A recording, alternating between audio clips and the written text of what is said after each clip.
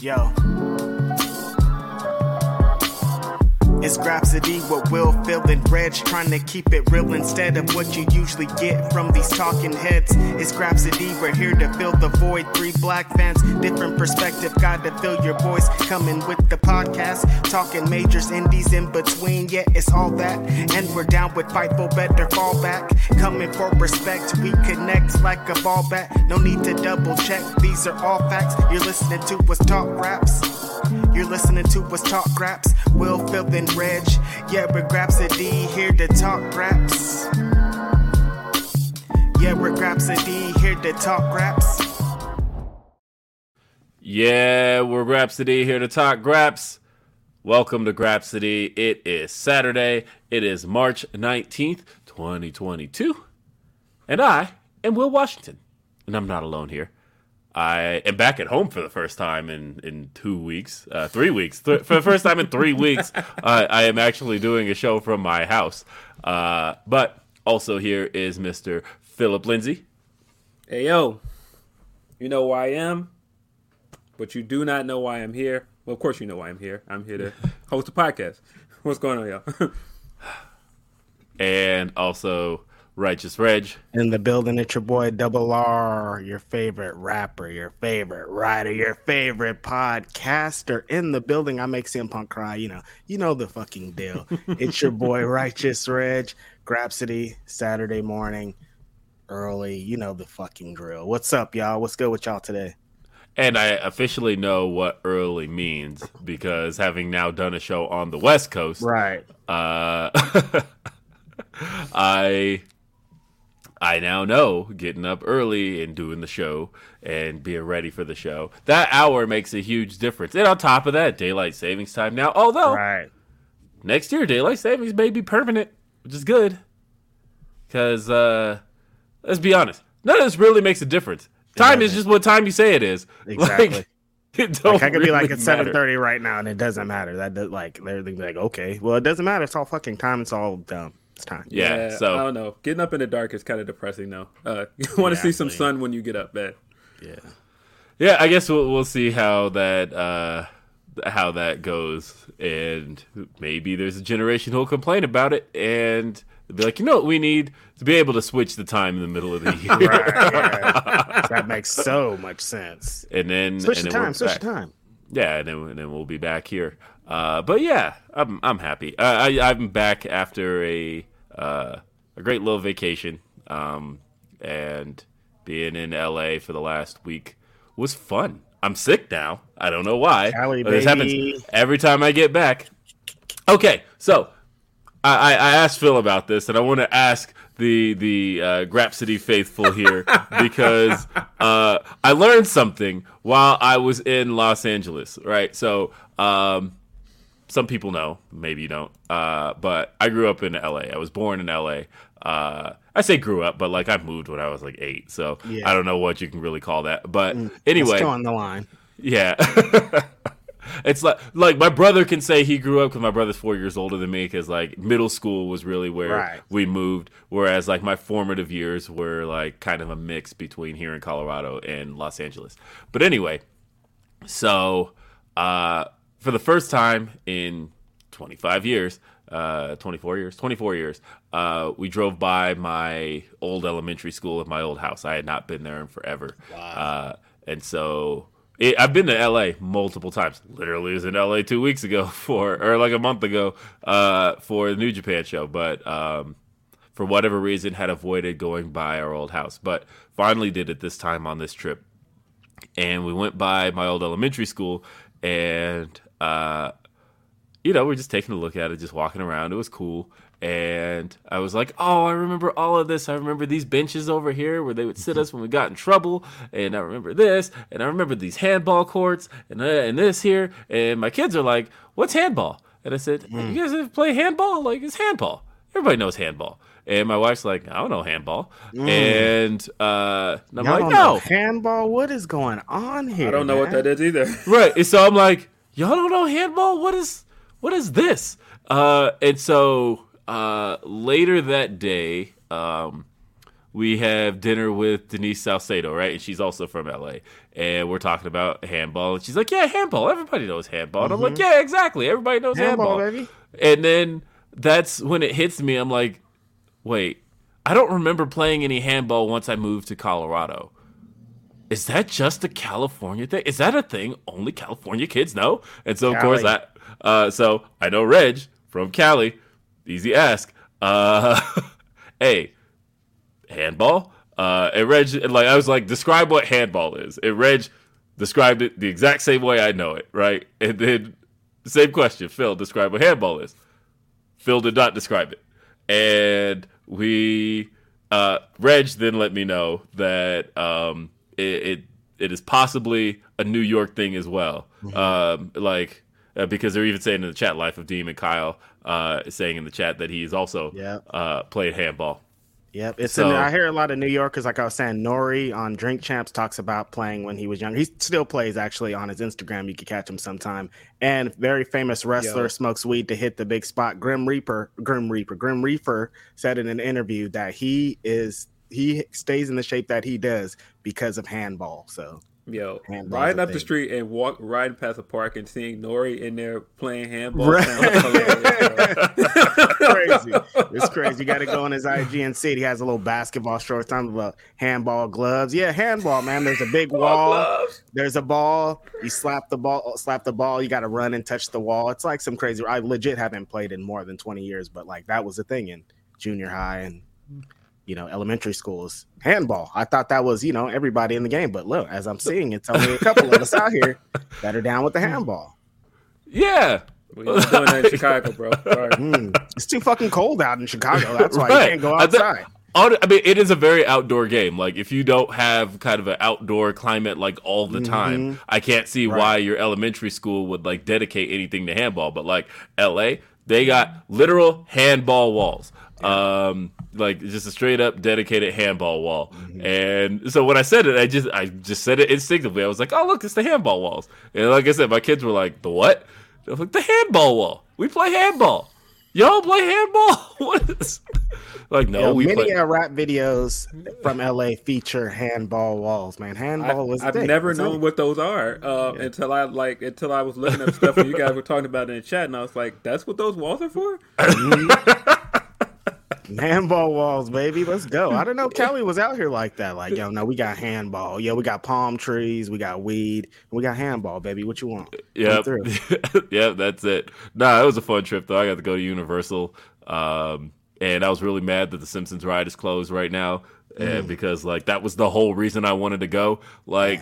I was talking it up the whole car ride. We're like, all right, well, first thing we're gonna do, we're gonna hit that Simpsons ride, and then we're gonna hit blah blah blah, blah, and then we get there and like the big sign, Simpsons ride closed. And I'm like, what you mean the Simpsons ride is closed? That's the best ride. That's the ride.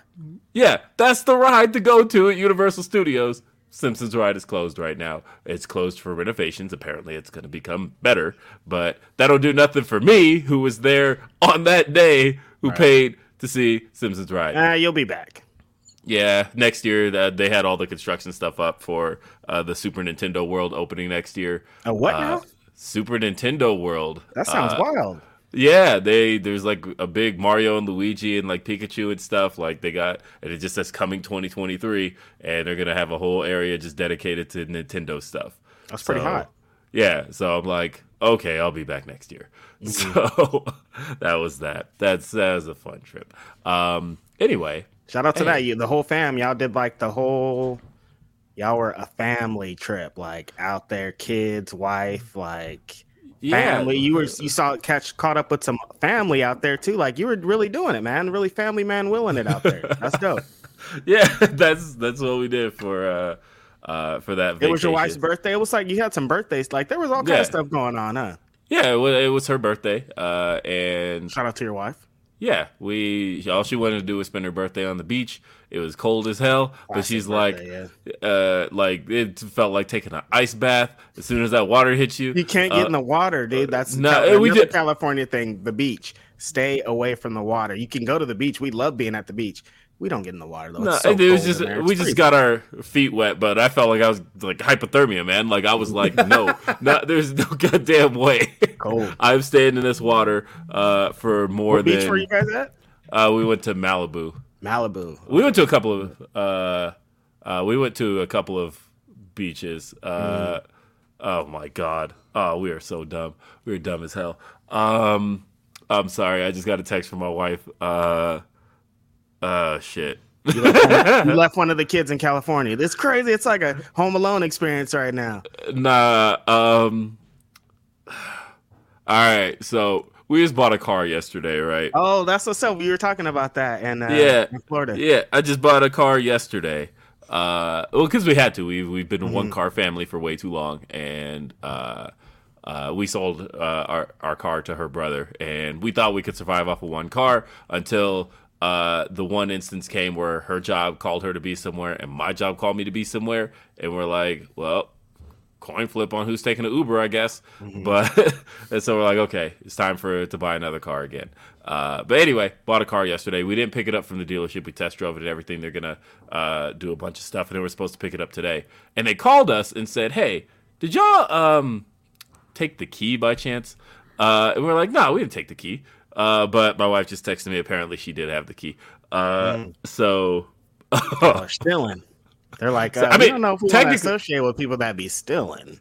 technically, I put my down payment down. I signed everything. That's That yours. car, it's mine. This but kid's mine. but but yeah, there's some other stuff where they're supposed to do before we pick the car up today, and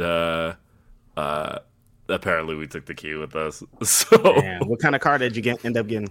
I got a Nissan Leaf. So You got that Nissan, huh? That Nissan Yeah. made you feel good last time in Florida. Huh? Well, so yeah, but also, what made me feel them California gas prices made me realize I needed to go electric. So Wish you would Nissan not Leaf. bring that up on the podcast. I want to spend 2 hours not thinking about gas prices, but Man, it's so look. Okay, I thought it was bad in Colorado when I see it like inching toward 5, but when I saw that 6 in front in California, I was like, Awful. "What is happening here?" it hurts my stomach when I drive down the street and I see the gas station. I'm like, that shit says $6.95, and I'm like, who could survive off of this shit, bro? This Yeah. is not. What kind of a fucking game are we playing here? I can't. I'll say this: driving around LA, I thought that there were a lot of Teslas in Denver. Nah, man, they're everywhere in LA. Yeah, Everywhere you turn your head. But you know what though? Like, the reason I was considering electric as a whole is because I was calculating, okay, does the car payment outweigh what I would be spending on gas? And like, Smart. if it doesn't, then I am at a point where I should be considering electric because these gas prices are insane. And so that's what I did. Very smart. Because I'm like, you know what? I don't want to be spending on gas no more every month. I mean, like thinking about every week what I would spend on gas. I gotta find something else. And so, yeah, I went electric, and we'll see how it does. Like, obviously, Nice. this ain't something I can drive across the country, but just while driving in the city, taking the kids to school, going to work, easy. That's what's up. Hey, you know what else? What's up?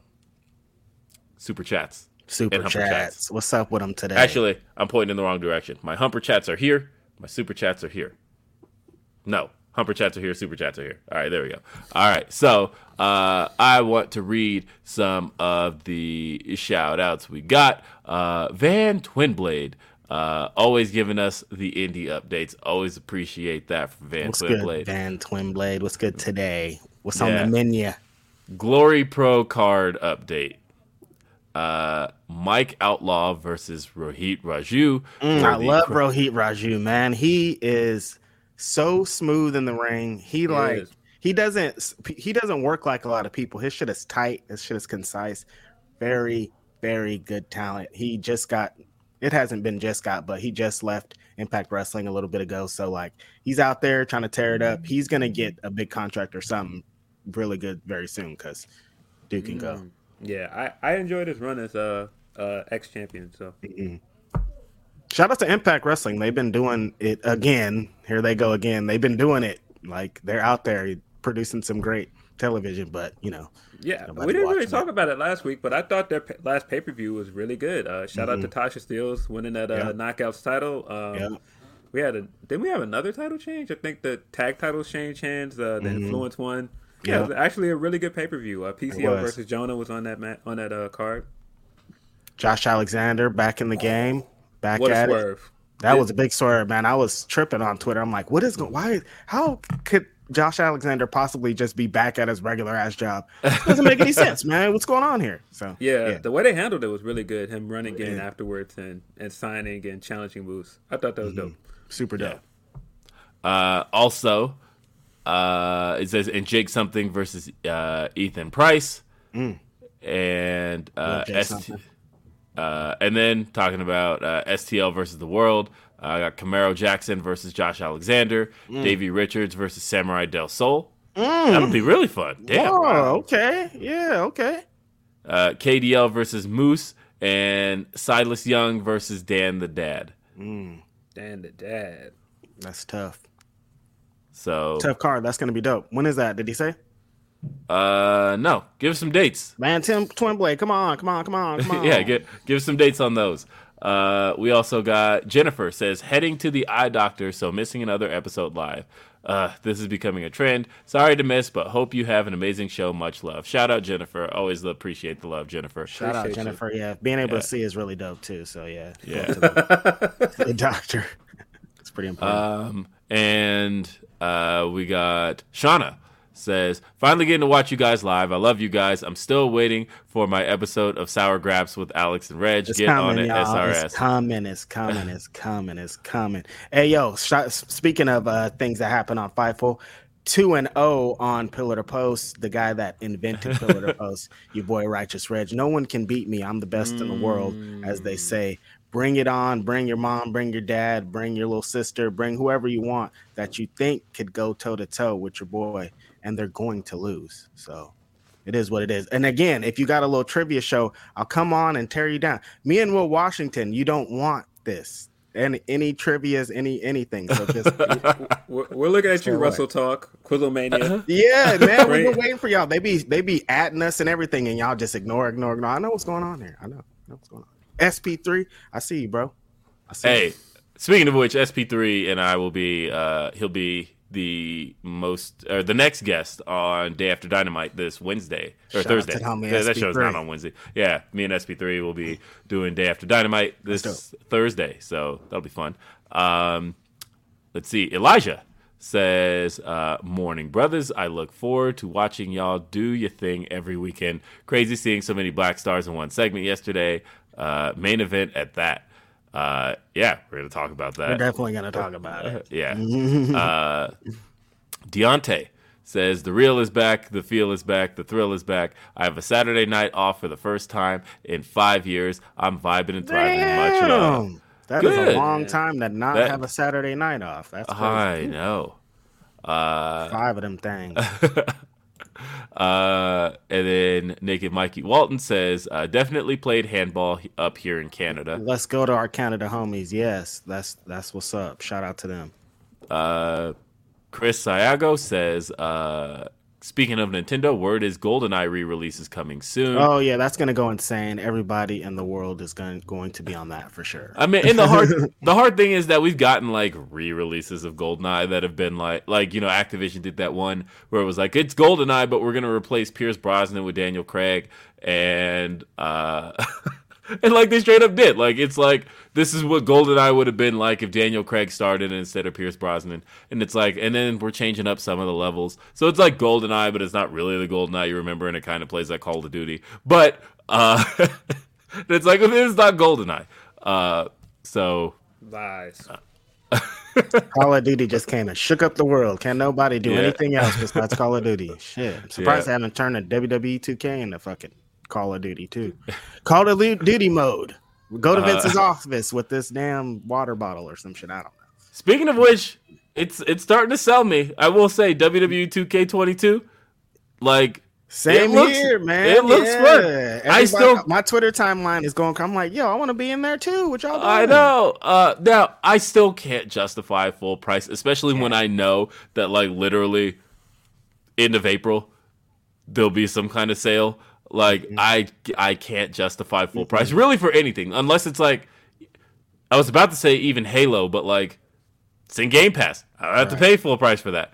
But like it's really hard for me these days to justify. Is that how much? I don't even know if that's how much it is, but next gen titles are $70 now. Oh my god, yo, it's crazy. No, I was thinking about that before. How like back in the day, you brought up Super Nintendo, but like Super Nintendo games used to be like $70, and like, Mom, could you give me $70 for a video game? And when she tells you to fuck off, like it makes a lot of sense now. $70 is a lot of dollars, man. You know, there was one time on Reddit, there was an old 1996 Christmas ad floating around that everybody was talking about. And I looked at it and I went to my mom and I was like, Mom, why did you buy me these? These are like $70, $80. Like, I'm like, if my kids asked me for an $80 video game, I would have said no. No, hell no.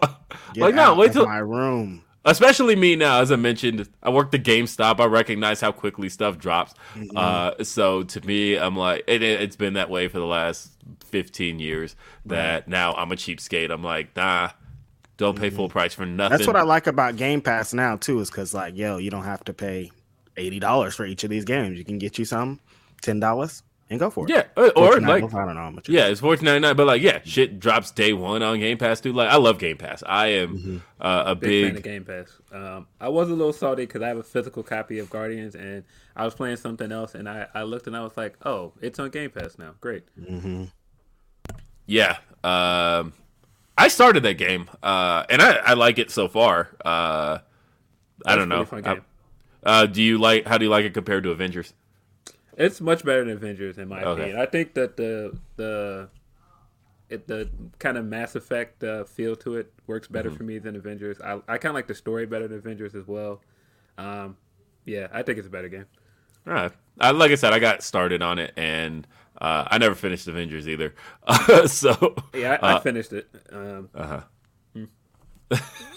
I'm a little bit bitter as a Spider-Man fan that Sony gets Spider-Man in their Avengers game and we don't. And I'm so that's my saltiness towards the Avengers game.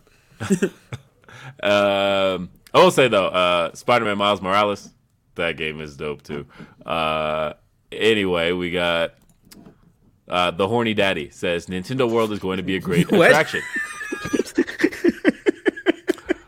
I think the icon is what makes it so good too. Does the shirt say "Get Laid"? That is amazing. The Horny Daddy. Okay, yeah. Van Twinblade follows up. Glory Pro is tomorrow morning. STL versus the World is April 30th. Come on down to the Lou, people. Also, I'm making brownies for the show right now. Let's go. It sounds lit at Glory Pro. They got brownies. They got action. They got all kind of shows. It's in the Lou. St. Lunatics. Like, it's lit.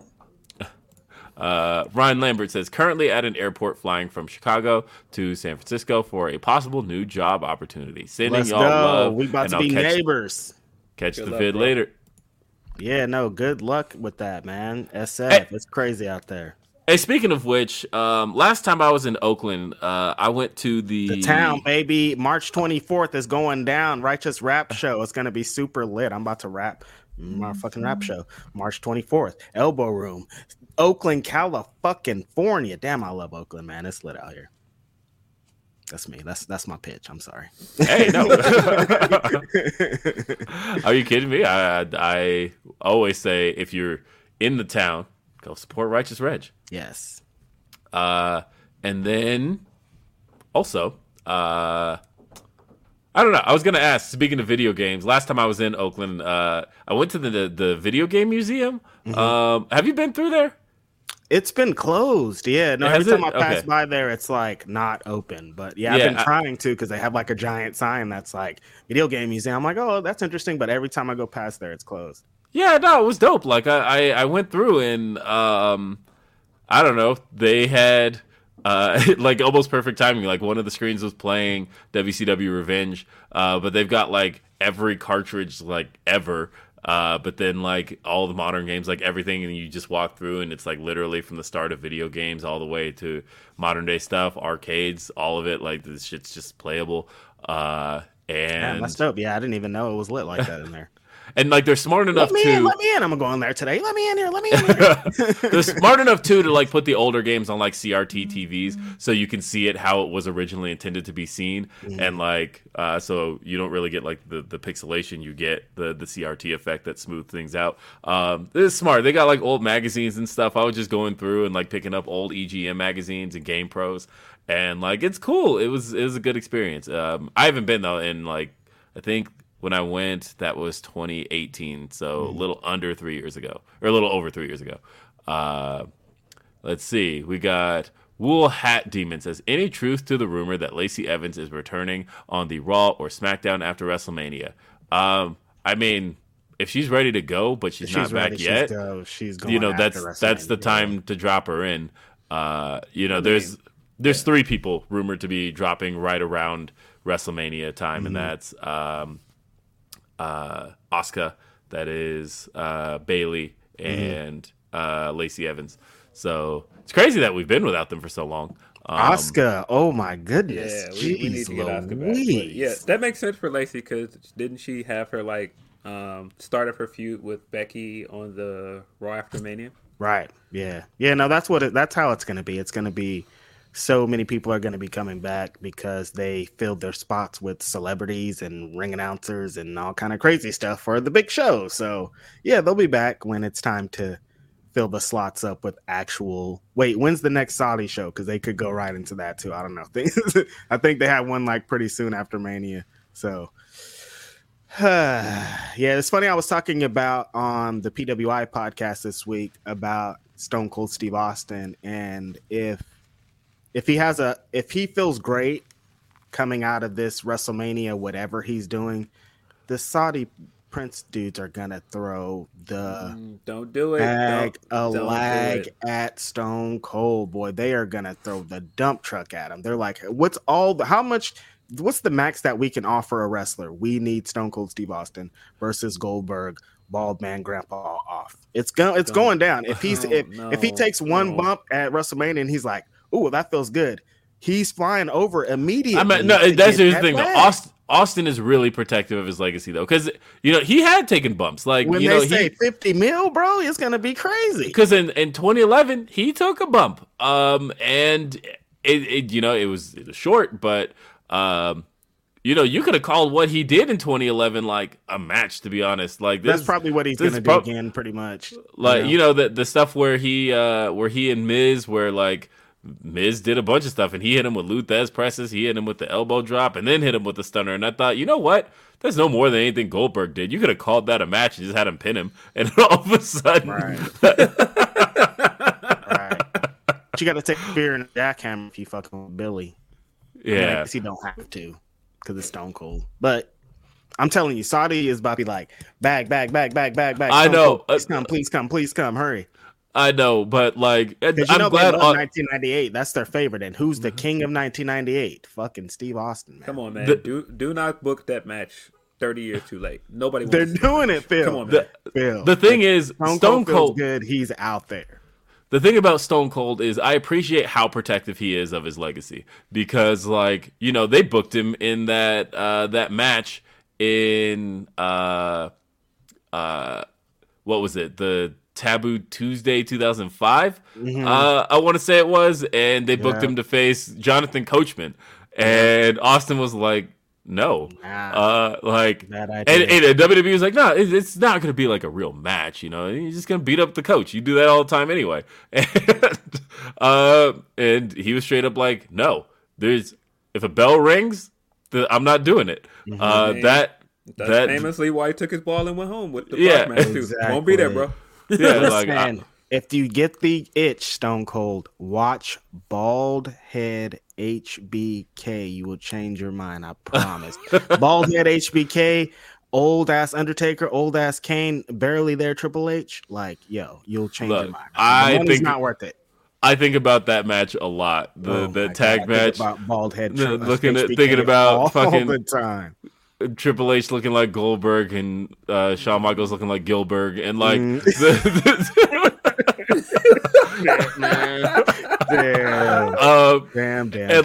Like our homies went outside. Those are the greatest of all time for this company, and they just that was such a sad match. And the hard thing for me too is, like sometimes I'll just get mad about it. I'll just be sitting there and I'm like, Shawn Michaels came out of retirement, bro.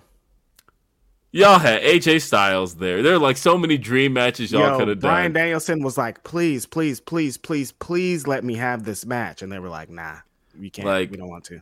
Matches in and Numlocks is asking what was the bump in 2011? Like when I say bump, like you literally just knocked down, and then I think it was by Alex Riley and The Miz, and then he ends up making Riley and The Miz, and then he ends up coming back. Like I said, what he did with those two, they toss him to the ropes after that, and then he hits a Luthez press, throws the punches, drops the elbow, hits a stunner. Like I said, if he had just pinned him after that, people would have been like, yeah, Stone Cold's back.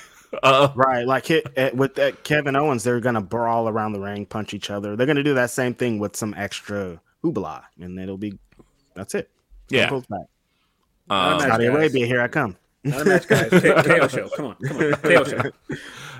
Yeah. So WrestleMania, that card, bros. Oh my goodness gracious! Great Balls of Fire. Jeez Louise. Yeah, I just get mad thinking about Shawn Michaels coming back for that, though. And also, the other thing that makes me mad is a month before that, Undertaker Triple H had what I would call like worst match of all time. Mm-hmm.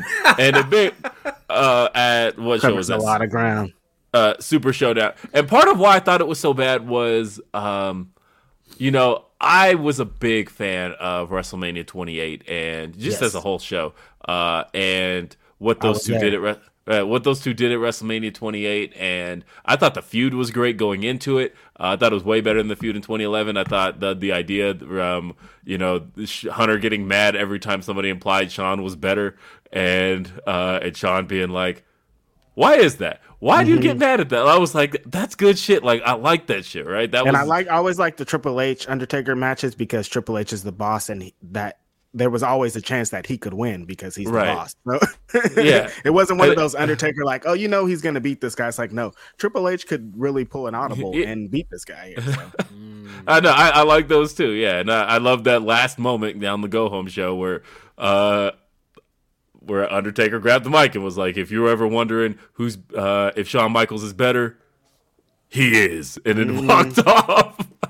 And we've seen it, Triple H. You can try as hard as you want, but it's fucking Shawn Michaels. Even bald head Shawn Michaels is lit. But I will say, so like those two, I think, had an understanding of each other of what they could do in the ring. The problem is, I think their understanding was 10 years too late because when what they tried to do in that match at Super Showdown. They went out there for like 30 minutes. That was the other thing too. They tried to do like Marathon Taker and Triple H, and it was just a fucking disaster. It's so long. You guys are not supposed to be doing this. I know. It's been way too many years, dude. You guys need to give it up. Y'all are cooked, bro. Like, come on, though. Cut it out. Yeah. That was the moment that it was like, you know what? Washed. That's why I'm happy they're putting Undertaker in the fucking Hall of Fame because maybe they'll finally stop calling him for matches. They did the big retirement at Survivor Series. Taker said not coming back after that. Not doing it. Now it's okay.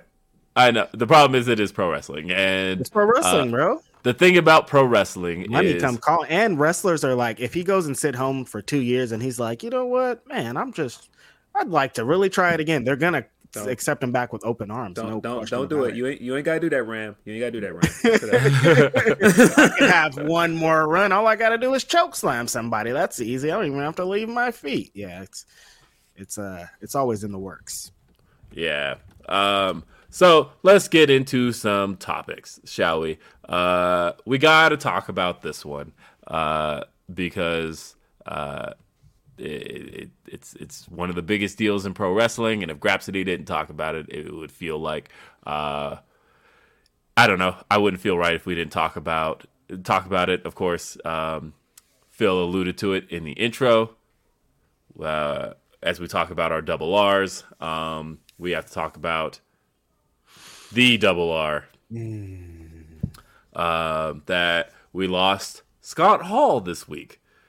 And Scott Hall, otherwise known to many as Razor Ramon, passed away this past Monday.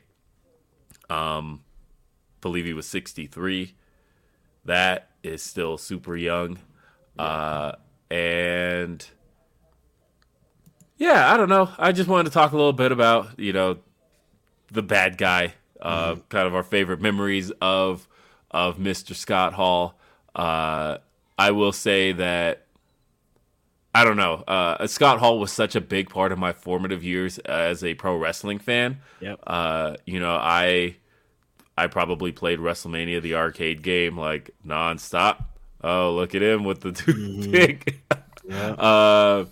He was cover boy, Razor Ramon, right? But then, I was really big into WCW, and when he jumped ship, he was kind of the piece that made it is amazing. WWF at the time had Bret Hart, Shawn Michaels, but it really felt like when they lost Razor Ramon, it really felt like they lost Ed Diesel. It really felt like they lost their heart and soul at that point. Seriously. It was years before WWF felt like a force again. But at that point in 1995 or 1996, when that guy jumped, it felt like their biggest personality was on the other side now. And part of their, the 90s Mount Rushmore of WWF, his head is on there. And so when he it's crazy that how everything happened and how popular wrestling was at the time, because I remember when he showed up on Nitro, and then the next day at school, everyone being like, what? Because there's no dirt sheets, there's no internet, there's no Twitter. Yep. We don't know that. I have no idea that he's going to WCW, and I love pro wrestling. I'm talking about now. And so when you see someone that you see every week on Raw, on Nitro, and they didn't say this guy is now signed to WCW, he's Scott Hall. They were making it like he was coming over from the WWF. So it's yo, what is going on here? And he's the catalyst for it. He started this, man. It kicked off because of him, and it had to be him. Yeah, and honestly, you talk about not having the internet. Yeah, the only place I ever got my facts was calling 1-900-909-9900 and getting the... No. One time, oh, man. I remember. It was 1994. It was right after Royal Rumble. Lex Luger and Bret Hart both went over at the same time. I called the hotline. I didn't know that it charged money to your house. So I called the hotline. I'm like, oh shit, what happened at the show? The hotline is just a recording of Bret Hart being like, yes, I won. No, and Lex Luger, yeah, no, I won. I'm like, it's not worth the money that they're screwing and scamming us out of. So my mom gets the bill and she's like, what the fuck's going on here? I'm like, yo, I thought this was on the house. I thought we were good here. I don't know who's being charged for this. So yeah, that was it. First and last. Yeah. I maybe called the Mean Gene hotline one time. The Mean Gene hotline. Yeah, just to get them scoops. But scoops, baby. Before SRS, there was Mean Gene on 1-900-909-9900. Yep. But as far as Razor was concerned, as far as Scott Hall was concerned, he was the coolest dude. Definitely. The fact that he came over, and I feel like I tweeted this the day before he passed, when things weren't looking very good. But I felt like around 95, 96, I was starting to turn 9, 10 years old, and I was starting to feel like, I don't know, wrestling was feeling a little corny to me. Mm-hmm. And, but because WWF was corny as fuck. Oh my god, that year was some of the corny shit. But WCW too was pretty WCW. Corny. Honestly, it's pretty bad. 95 had Hogan probably versus the worst. The Dungeon of Doom stuff like that. The Yeti, all that shit. The Yeti, there was some wrestling was feeling wrestling corny was bad. Wrestling was feeling corny as hell to me as a kid, and then it was really Scott Hall that made that change to me, because like when he jumped ship, but all of a sudden he's not wearing like flashy gear. He's wearing the denim, right? And nobody's calling him Razor Ramon. They're calling him Scott Hall. And those are little things to me that I never realized till hindsight.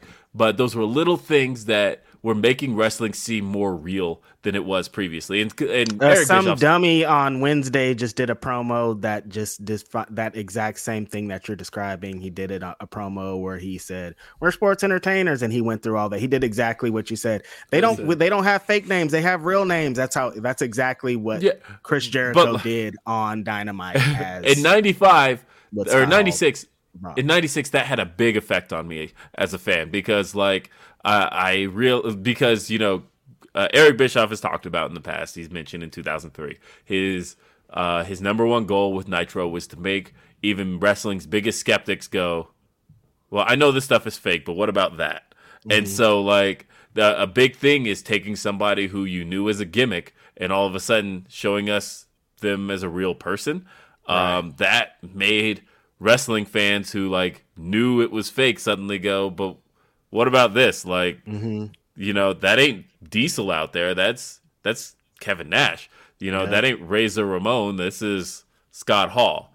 And, Hogan is no longer wearing the red and yellow. Like, now this is a dude telling fans how he really feels. And there was a piece of me that always felt like Hogan really felt like that about people. No, that was real. It's funny. That's too. That brings along one of my favorite Scott Hall moments, speaking of them being real. And originally when the NWO started, they were out at the spring break spot or whatever. It's outside. And so they did the angle where they come and they invade WCW and they're beating up people backstage. Rey Mysterio jumps onto Kevin Nash. Kevin Nash sends him into a dart into the truck, and now this trailer, everything's going crazy.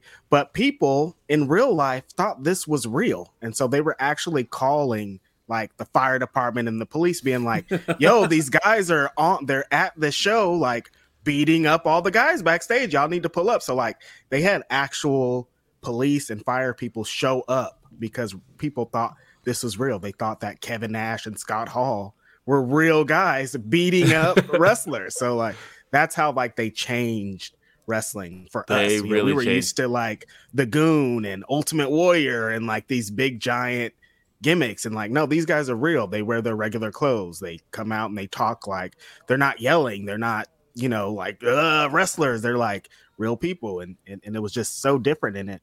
It was refreshing at the time, especially like for like you said in 95, wrestling was corny. We were ready for something different. I was so ready to have ECW. So like this was like the beginning of me finding ECW, and like that, 90s, man. Yeah, man. I don't know. I just Scott Hall to me was one of the coolest guys of that era. Mm-hmm.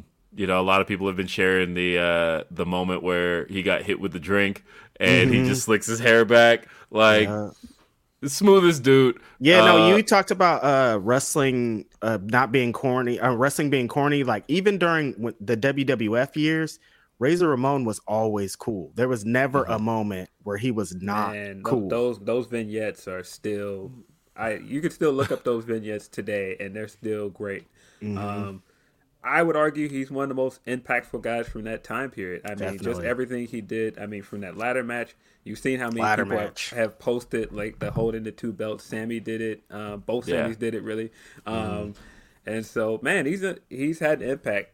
I didn't truly understand it until I had people that aren't really wrestling fans texting me the day he passed away. Like, whoa, Scott Hall passed, and I'm like, you watch wrestling? Like, and it's like they don't really watch wrestling now, but they know who he is. They know that. Yeah, my timeline was lit with a bunch of people that aren't current wrestling fans being like, oh, damn, Scott Hall. Oh, damn, Razor Ramon. Oh, damn, my childhood. Just like, it's crazy. Yeah, he had a super huge impact. 90s, man, like Will was saying, all the video games, all the like if you came up in 91, 92, 90, like during those formative new generation attitude, any of those years, this guy was like, when you played wrestler with all your cousins and your friends, someone was going to be Razor Ramon. That was one of the first picks. He's a top pick. Like he's a top guy. Like he was the guy. He was never world champion. They talk about that a lot this week. And like there was moments where you could have, made it happen, but like, he played his position. All he cared about was money. He didn't really care about them championships. Like if I'm getting paid, I'm showing up. That's what's up. Like I'm talking about the top dollar. And that's another thing that he not innovated, but like kind of like helped along, because I think before they were into that is like, no, this is a business, man. I want money. I'm here to do my job. It's a popular Brock Lesnar thing now. He's like, no, I'm not like a mark for the business. I'm like pay me to show up, and I'm going to show up, do my thing, and I'm out of there. Like that's the life I'm trying to live. I don't care about championships. I don't care about accomplishments. I don't care about anything. I care about getting paid and going back home to my family. And that's, one thing that he did. A lot of people talk about him. He for years, even before his passing, when people ask who's greatest wrestler to never become world champion, usually the names mentioned in there are Scott Hall, Ted DiBiase, and Roddy Piper. Yeah, Roddy Piper. But like Scott Hall never seemed like the type to care, and that's also what made him also come off come off so cool. Is like Scott Hall was perfectly content with that idea that I need world titles for him. Scott Hall, and I'm paid. That's all that matters. I'm paid. Yeah, man. What is the quote from the Matt Hardy podcast this week? So Matt said that the best thing that he felt like Scott taught them was, this is the entertainment business, not entertainment friends. Like, it's cool to have friends, but, make your money. Make sure you're taken care of. Right.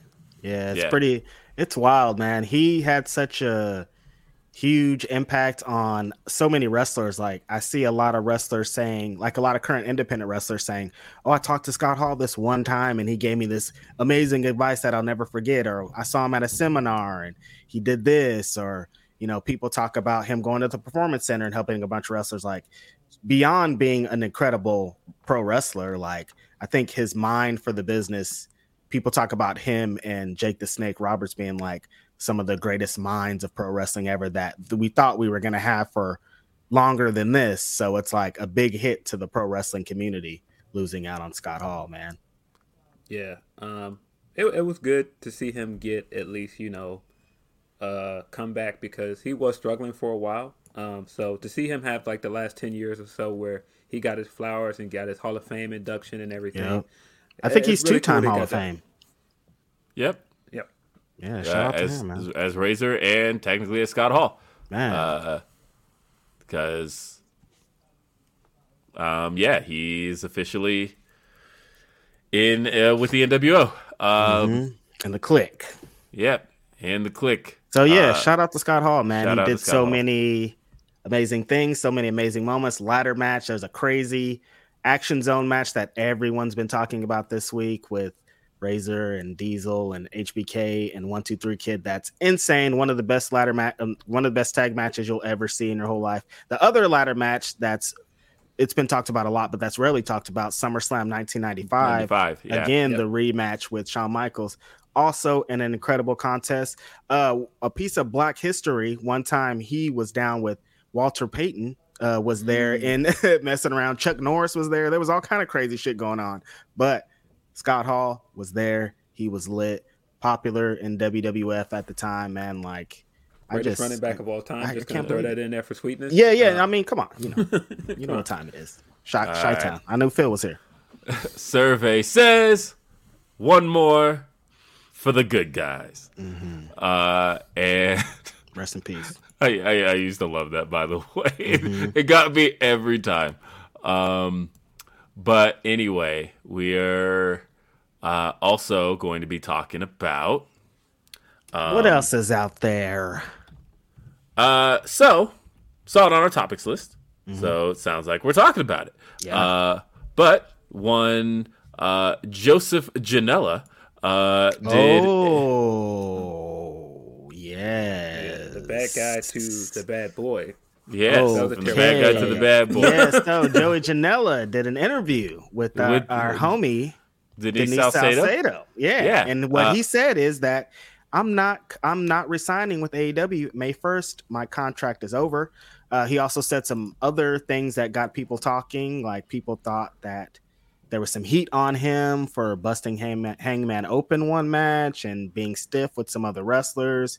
So he talked about all of that, and so it's kind of been likened to the Swole thing. I've seen a lot of people being like, well, why isn't Tony Khan tweeting about Joey Janela's blah blah blah like this? And I'm like, I don't know how you do guys this every time. I'm like, why are you why are we trying to relate all? It's just no, all these things are different. Everything is different. Stop it. So yeah, and more than that, we don't want to repeat. No, we don't. Right. Yeah. So I mean, I thought that the biggest takeaway that I had from it, he was very complimentary of his time there. He said that he enjoyed his time there. He learned a lot. But he did. The only thing I've seen a recurring theme through people that have criticized AEW, whether that be Shida or Big Swole or now Janela, is that he was saying how unorganized it was and how they could use talent relations and how they kind of left him hanging and they left Marco hanging, which I know people don't like Marco Stunt, but I like Marco Stunt. Sorry.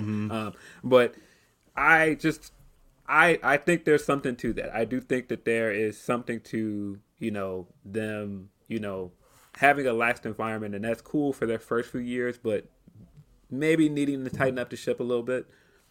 I think that's kind of what happened, and I think what a lot of people don't factor in is this company is still very new. So when it started, they needed a bunch of players to help them get this thing off the ground. And I'm thinking that a lot of those players thought that they were going to continue to be the players.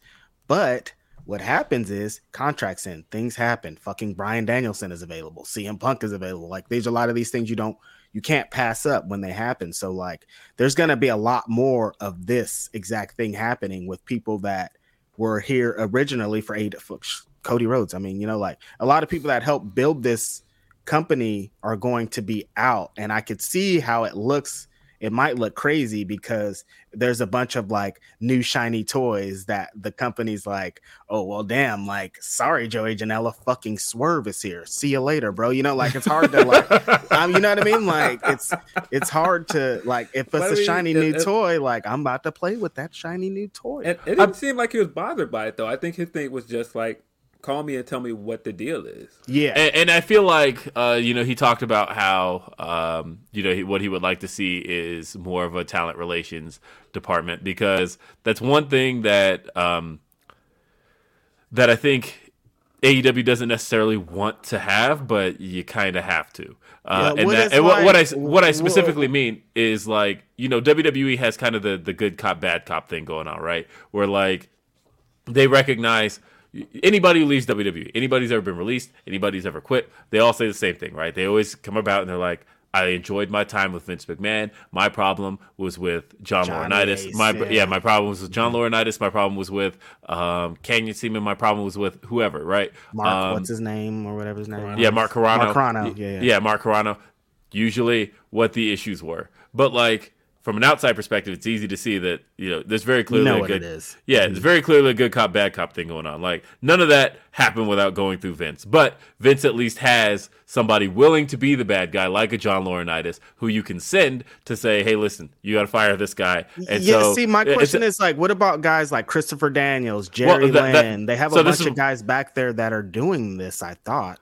So this is where I'm going with this. So again, because it's basically a game of what we like to call kill the messenger, where you send somebody out who doesn't care about being loved or liked or anything like that, who doesn't care about being respected, who can willingly go be the bad guy, be the person who has to deliver the bad news. Hey, we're going to cut you. And so WWE has that, and they've had that in many forms for years. Like Mark Carrano was that guy. Everybody will talk shit about Mark Carrano. Everybody talks shit about Johnny Ace. People don't necessarily want to have to say the bad things about Vince, because Vince was smart enough to not deal with any of that directly. Christopher Daniels is a guy that you notice everybody loves and respects. And I think he is a great face to have on the signing side of things, right? Because he's the guy that people were like, yeah, I want to get in the room with Christopher Daniels because I want to get signed by Christopher Daniels. Head of talent relations. He's that guy. You also have to have somebody willing to be the other side of that, though. The side that you don't want to be in the room with. Who can deliver that bad news. Because, again, Christopher Daniels is a guy who's so respected in the business that I think there's a piece of I can't speak for him, but I can maybe speak to the idea that nobody wants to see him that way. Nobody wants to see him as the guy that is going to deliver you bad news, is going to tell you, okay, we're going to not pursue a new deal with you. We're going to let your contract expire. And I feel like there has to be somebody on that side, though. You can't just go radio silent. That's what Joey Janela's talking about happened with him. That he says that now he kind of implied, he was like, I'm sure Christopher Daniels would love nothing more than to tell me that he kind of implied I did catch that.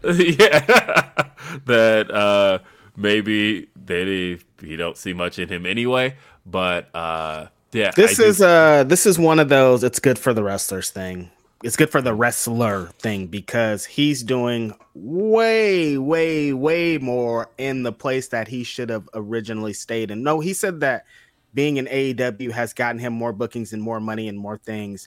But this guy's home is GCW, Game Changer Wrestling, man. Like he's making his mark. He's about to have this match with X-Pac. He's about to have a giant WrestleMania weekend. He belongs in GCW. Make this guy the GCW World Champ after AJ Gray becomes a World Champion. Make Joey Janela the GCW World Champ because he represents this brand more than fucking anybody. So like he's going to do what he's always been destined to do. He said that AEW was a stepping stone. AEW helped him get to a higher position. It's going to help his career. So all is well here. I'm sure he, things ended kind of sour, but not super that sour. Like it's not that bad. And like, he didn't even imply that it ended sour. He talked about how I feel you. Yeah, he talked about, I watched the whole thing. And shout out Denise, I think. And I don't just say that as your friend. I actually genuinely think it was a good interview. And I told her that. But I did feel like like I say, he didn't really down on his experience much. He talked about real things. He mentioned the Sonny Kiss feud, that the thing he wanted more than anything was for Sonny Kiss to get over. And he said, had he known that last match was going to be it, he would have pushed for a different result because he was like, I essentially booked that whole feud with Sonny Kiss. And he really said good feud, that, by the way, if people weren't watching Dark. Yeah. Really good feud. And he said that had he known that was kind of going to be it for him, he would have put Sonny Kiss over rather than the other way around. And because he's like, Sonny Kiss is the one staying, I'm not. So like, right. And Sonny should be on TV more. Let's just say, right. Is he? I don't know. Like, what's going on with Sonny Kiss? Like, he's not. Yeah, I don't know what they're out there. I don't know what's going on with that, but I thought that feud was good. I even thought their tag team was good for a while, but for whatever reason, they weren't putting that stuff on TV. Yeah. And he talked about how he was told he was coming back to TV before the Eddie Kingston injury. And he believes that had something to do with him not being brought back to TV and essentially communication being cut off. That, of course, Eddie Kingston they had started the feud with Chris Jericho back at after Full Gear, and things kind of seemed like in full swing. And then Eddie Kingston had the orbital bone injury and disappeared. I didn't know that came via a match with Joey Janela. Maybe I did know that, but I guess it was one of those things that I just not know that. forgot. I didn't know that either. But like, and Joey was, and a lot of people have been trying to put the heat on Janela for certain things, and then like the Hangman Hardway blood on that Go Home show to Double or Nothing last year, and then he was like, nope, freak accident. Literally, it was and Hangman tweeted that he didn't blame him at all, and also it was Joey that got concussed in that match, and he apologized for that. Like, either way, I think Joey Janela is a guy that is doing so much. We talk about control your narrative, but like, he is a guy who is genuinely controlling his narrative, and he is a guy who, as he outright said in the interview, he learned what's for him and what isn't, and he learned that working for somebody else at a major company, not for him, and not for him. That he wants to be the guy you pay to see on the independent scene, and he's gonna go back to being that and continuing to be that. And that's it. Should have always been that from the jump, honestly. So, I mean, I do think that sometimes I understand needing to scratch the itch of like, what is it going to be like? If he went his whole career basically going, man, it's a shame I never signed anywhere. Like you don't want to have that feeling in the back of your head. At least now he can say, I did sign somewhere. Right. Yeah, I did sign somewhere. What for me? Now I know exactly who I am and what I'm going to do, and this is what I'm going to be doing. So that's how I feel about Joey Janela. Good for Joey Janela. Yeah, good for Joey. He's gonna do a lot this year. His name is going to be huge at the end of 2022. He's going to be just fine. I think in terms of him signing when he did, people have to remember where he was in his career at that time. He was one of the hottest indie wrestlers at that time, so it made sense to sign him. It did. I just don't think that I don't think they utilized him as well as they could have in terms of, what he's great at. And, that's booking and other things. And that's just, to his point, he's a better use at GCW doing what he's doing with Spring Break. He is. Yeah. And when he talked about, he was like, breaking a whole bunch of young wrestlers. Like, that's the thing. Man, bringing in old guys, bringing in Maven for Spring Break, which, I mean, that card for Spring Break for WrestleMania weekend. We got to get our schedule right, gentlemen. I know. There's things over. I'm like, yo. Look, okay, because all of a sudden I'm still like, man, I want to go see Ring of Honor. I want to see what this new Ring of Honor. I want to see that Ring of Honor show, man. It's hot. Yeah. It's a hot show. What the Curtis Colwell Center is going to be, because, like, first off, we finally got the FTR versus Briscoes match happening, and it's like, you know what? I know everybody wanted to see that match in AEW, and we've now heard. I've been hearing that for weeks, by the way, the Warner Media stuff. But I'm glad that's finally out there. Yeah. I don't like being the guy to break news at all. Like, I hated, by the way, the Mickie James bit I dropped a month and a half ago, where I just kind of said it. Forgetting that hadn't been reported anywhere, and so all of a sudden, Reddit was like, "Ooh, did you guys hear?" And so my name's attached. He said, "I know," and so my name's attached to that, and I'm like, "Scoopster, Will Washington." Come on, man, you better. We got these scoops, Will. I know. Ain't no stopping me. Nah, we going to the top. I know. Baby. Drop one right now. You got one. I know. You got one. It's funny. Our group chat has stuff. There's lot of times that there's a lot of stuff in our group chat that's for us like, to know. I know. There's a lot of stuff that we. But, like, I don't like being that guy, because then I feel responsible for it. And I will leave that to Sean. Wrestlers will come for you. Wrestlers don't fuck around. They will be like, yo, what the fuck? I know, right? So, like, Sean's cool being that guy. And we see how Sean is treated online. We don't want none of that smoke. No way. I do not want that smoke. Not at all. I'm like, look, if I have something that's, like, really good, I'll usually just pass it to Sean. I'm like, here, you have this one, you take it. But I've been sitting on the Briscoes thing for a while. At the West Coast Pro Show, there was some news, and I was like, "Hey, Sean Ross, did you hear about this?" Like, we can't be those people. Look, I'm trying to get in the game too. I'm sorry. Like, I want to be like that guy. Like, holler at your boy, man. I'll break this news. Will Washington don't want it, but your boy want the smoke. I'll break your news right now today. Can't believe that Cody Rhodes signed with WWE. I'm the first one to break the news. Holler at your boy. I don't know. I do want the smoke, motherfucker.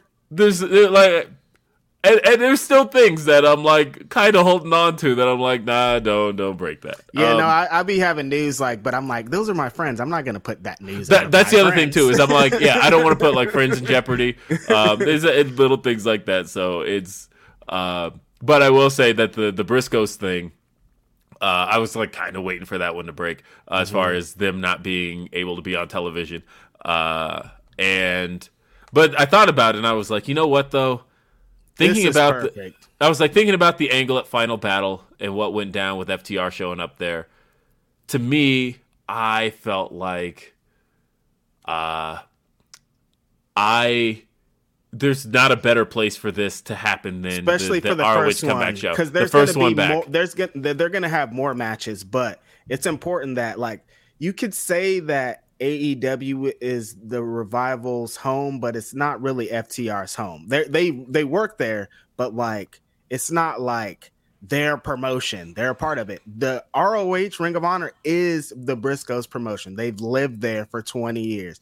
This is their home. They're going into the Hall of Fame this year. They're going into the Hall of Fame. Having this first match in Ring of Honor is actually way more important and way better than anything they could have ever stumbled upon. Like, this actually works out great because it's like, boom, you're going to get heat if FTR goes over because it's in their home. But if Briscoes go over, they're at their home. So it's like they're going to be able to continue this out the gate. They're going to be able to eventually have matches elsewhere if that's possible. I don't know what's going on. Jay Briscoe's on his apology tour. He's trying to get all everything's figured out.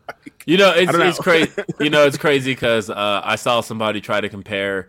Like, the biggest shout out I will give to somebody who remembered shit from their bad online days and got ahead of it, Scorpio Sky.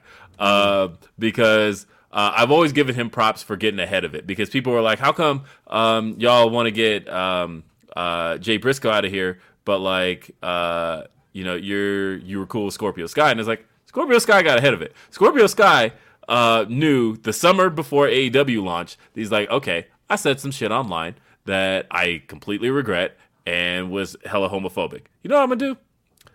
I want to do an interview with Out Magazine, one of the biggest LGBTQ publications on the planet, and I want to atone for this there. And he did, and he right in the summer of 2019, or I think it ended up coming out, I think September or October of 2019. It was before he won the tag team titles, but it was essentially, look, I know this is out there, and I don't want to seem like I am doing this in response. Like, I want to address it now and get ahead of it. And he did. And that's the difference, right? Is that, like, it's not so much backpedaling the way that a lot of other guys have had to. I do think that there is value in getting ahead of it. If you remember shit you said and are like, okay, I was an idiot and I need to own that now. I think there is value in that. And I think that a lot of people probably should, if they know that kind of stuff is out there. Now, sometimes you say shit and forget. So I also get that. But it's a lot of years worth of tweets, man. Listen, burn them hard drives, bro. Yes, your timeline when you get on, because there are a lot of you guys that are keeping your account from years ago, and you got stuff that you said like 10 years ago. That get you a contract, delete all that shit. You don't need none of it. Delete all of it. Everything. But again, like I said, also get ahead of it. Like, if you know what's out there, and you know, because look, I fully recognize that there are times. I've been podcasting 17 years. I recently listened to a podcast from 2006 and where I was like, what the fuck was I talking about? Who the fuck is this guy? Like, this guy has no idea what wild motherfuckers were in 2006, man. I'm like, different. This guy has no idea what he's talking about. And I'm talking about me. I'm happy there's no 2006 Reggie fucking podcast. No way. Like, I'm listening to that shit and I'm like, don't listen to this guy. Why did you guys listen to this guy? I wouldn't have listened to this guy, but I recognize that, like, back then, this is a different time, and like, I've learned and grown since then. So I do recognize that. You gotta grow up, man. Yeah, I grew up 30. Yeah, I was 19. Yeah, and I don't particularly like that tactic either. Not saying that the Briscoes don't owe people an apology, because they do. But I don't like the tactic of people trying to go back, 10 years ago or 20 years ago and picking out something someone said to try and get them out of here. It's like, if it's something somebody reasonably said recently and it's offensive, cool. But to just try and search up people's history online just to try and cancel them, I don't agree with that. I've never agreed with that. I'm a big believer in making people answer for stuff. In that, like, in the same way that if you dug up something that somebody said 15 years ago, I think it's reasonable to ask them about it and say, like, do you still feel this way? And if the answer is no, okay, cool. Because I very much have feelings I didn't have 15 years ago. Or find out if it's still like I still feel that way. Fuck them guys. Like, then okay, now you're on the record now saying it. But like, fuck them guys. If that's the way they are, if that's who they are today, like, make sure that's who they are today. But like, I agree with you on that. Yeah. let's see. So let's read some super chats out. And you know what? Ace pointed out, he said that is false. Stone Cold to lose to Coachman is a false story. I never said he was going to lose to him. He just didn't want to have a match with Coach. Yeah. It wasn't about losing. Yeah, he was just he didn't want to be in it at all. He didn't want at all. He didn't want the match to take place. He didn't want a bell to ring and a bell to ring with a match with Jonathan Coachman. As far as he was concerned, his final match was against The Rock. And I would want that to be on my legacy too. I don't want and after that, no, I wrestled The Rock and that was it, bro. The Rock, that was my last match, not fucking Jonathan Coachman. What do you think? I'm gonna fuck up my cage match results over here. Last one is Jonathan Coachman. No, man, I don't want that. Erase that shit.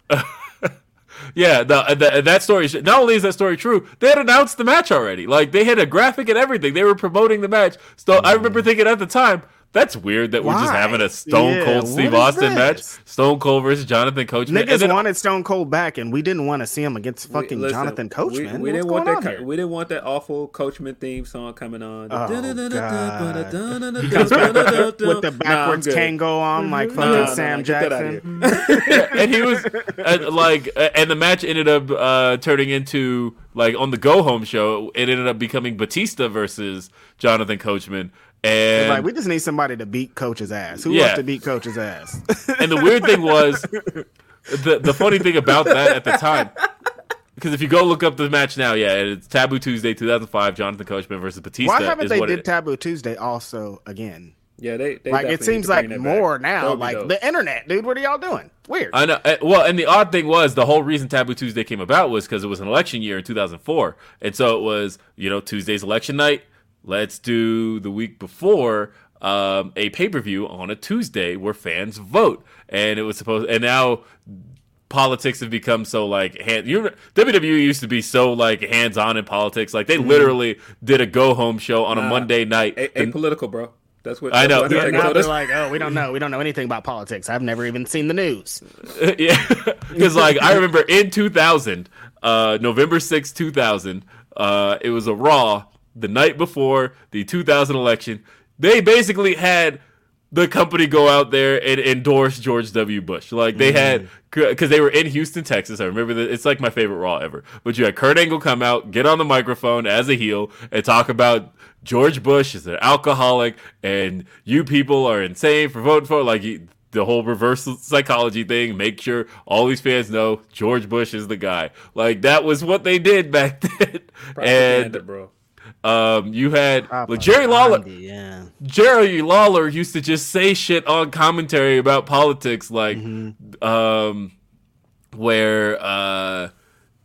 remember in a Raw, it was a random pay-per-view in '98. Jerry Lawler just goes, we got a lousy president, and now we got a lousy champion. And it was just shit they would just say back then. They did not give a fuck. And as recently as '08, remember they did the fucking Hillary Clinton versus Barack Obama match on Raw. Yes. It really wasn't until it really wasn't until the modern climate of politics that they finally were okay, complete hands off. But that was the whole reason for Taboo Tuesday, was to play up on election stuff. Right. And I honestly thought, I had this idea back in 08, I think, where I thought, wouldn't it be weird because Raw and SmackDown are red and blue that you could play those up as if they did a number one contenders kind of situation, but instead of voting specifically for a wrestler, Raw and SmackDown put up their nominee, and one's representing blue, one's representing red. And the fans have to vote for either the Raw or SmackDown person. That's a little too close to home for me. Each time they talking about blues and reds, I'm like, yeah, I'm out. Nope, not about to have me out here fake crippling blood. But no, Taboo Tuesday ended up. But yeah, why haven't they done it? We all have phones and shit. I want to vote. It's an easy vote. I know you guys are gonna rig it because you can't have anything real, but try it again. It'll be man. That gave Shelton his moment, man. So bring Taboo Tuesday back, man. Right. Yeah. But like I was saying, as far as what Taboo Tuesday ended up actually being, it's funny to think about in hindsight because Stone Cold really completely derailed that whole thing. Because not only did Batista at the time was on SmackDown, and Taboo Tuesday was a Raw pay-per-view, and Batista was also the world champion on SmackDown, and so it was like, for this Taboo Tuesday pay-per-view, this Raw pay-per-view that Stone Cold is supposed to wrestle at, on the go-home show, they were suddenly like, actually, here's SmackDown's world champion, Batista, and he's instead just going to come in and squash Jonathan Coachman on a brand he's not on for no reason at all.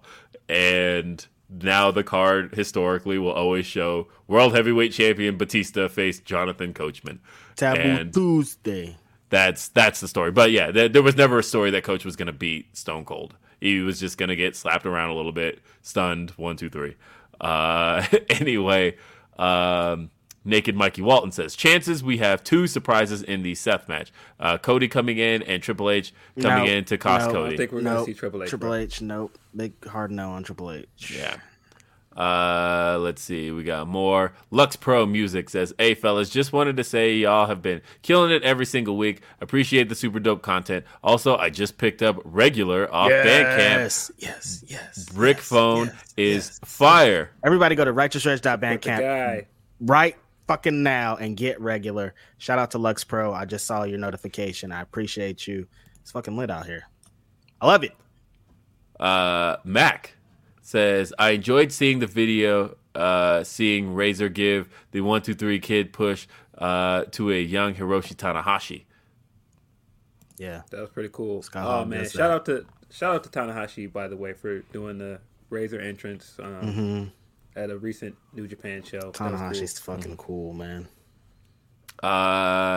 We've got Wrestling While Black says, sending support. Appreciate support. We also have Dante says, people keep saying no one will miss him, but people aren't acknowledging how good he is. We're talking about Joey Janela. Tag team with Sonny, match with Kenny, Cracker Barrel triple threat with Havoc and Darby, revisionist history, IMO. Yeah, no, he did some fun things. So I see it 2 ways. I think Joey is I think Joey is a very valuable talent, and I love Joey Janela. I think he's a very cool dude and all of that. The guy isn't exactly TV friendly, and I get that too. That I do recognize that there's a lot of like people who just don't vibe with Joey Janela, and sometimes you do need to be in an environment that is more suited toward who you are. His shtick isn't for fucking TNT. That's what it is. And his that's really is for GCW. That's why he's going to do it in GCW. Now, he said one of his goals and dreams was to main event a pay-per-view. He actually got to do it. He faced it. A lot of people forget Fyter Fest, the first Fyter Fest, was not an episode of Dynamite. The first Fyter Fest was a pay-per-view. We got it free here in the States, but it was not free outside of the United States. It did have to be paid for. Joey Janela versus Jon Moxley was the main event of that show. So he got to main event a pay-per-view. Speaking of which, Jon Moxley, yeah. AEW, now I think about it, has been to a bunch of places in Florida. They have not returned to Daytona Beach at all, which is where the first Fyter Fest was. So that's interesting.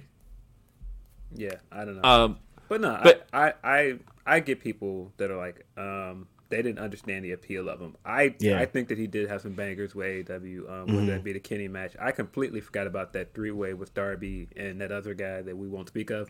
Say goodbye to your credit card rewards. Greedy corporate mega stores, led by Walmart and Target, are pushing for a law in Congress to take away your hard-earned cash back and travel points to line their pockets. The Durbin-Marshall credit card bill would enact harmful credit card routing mandates that would end credit card rewards as we know it. If you love your credit card rewards, tell your lawmakers, hands off my rewards. Tell them to oppose the Durbin-Marshall credit card bill.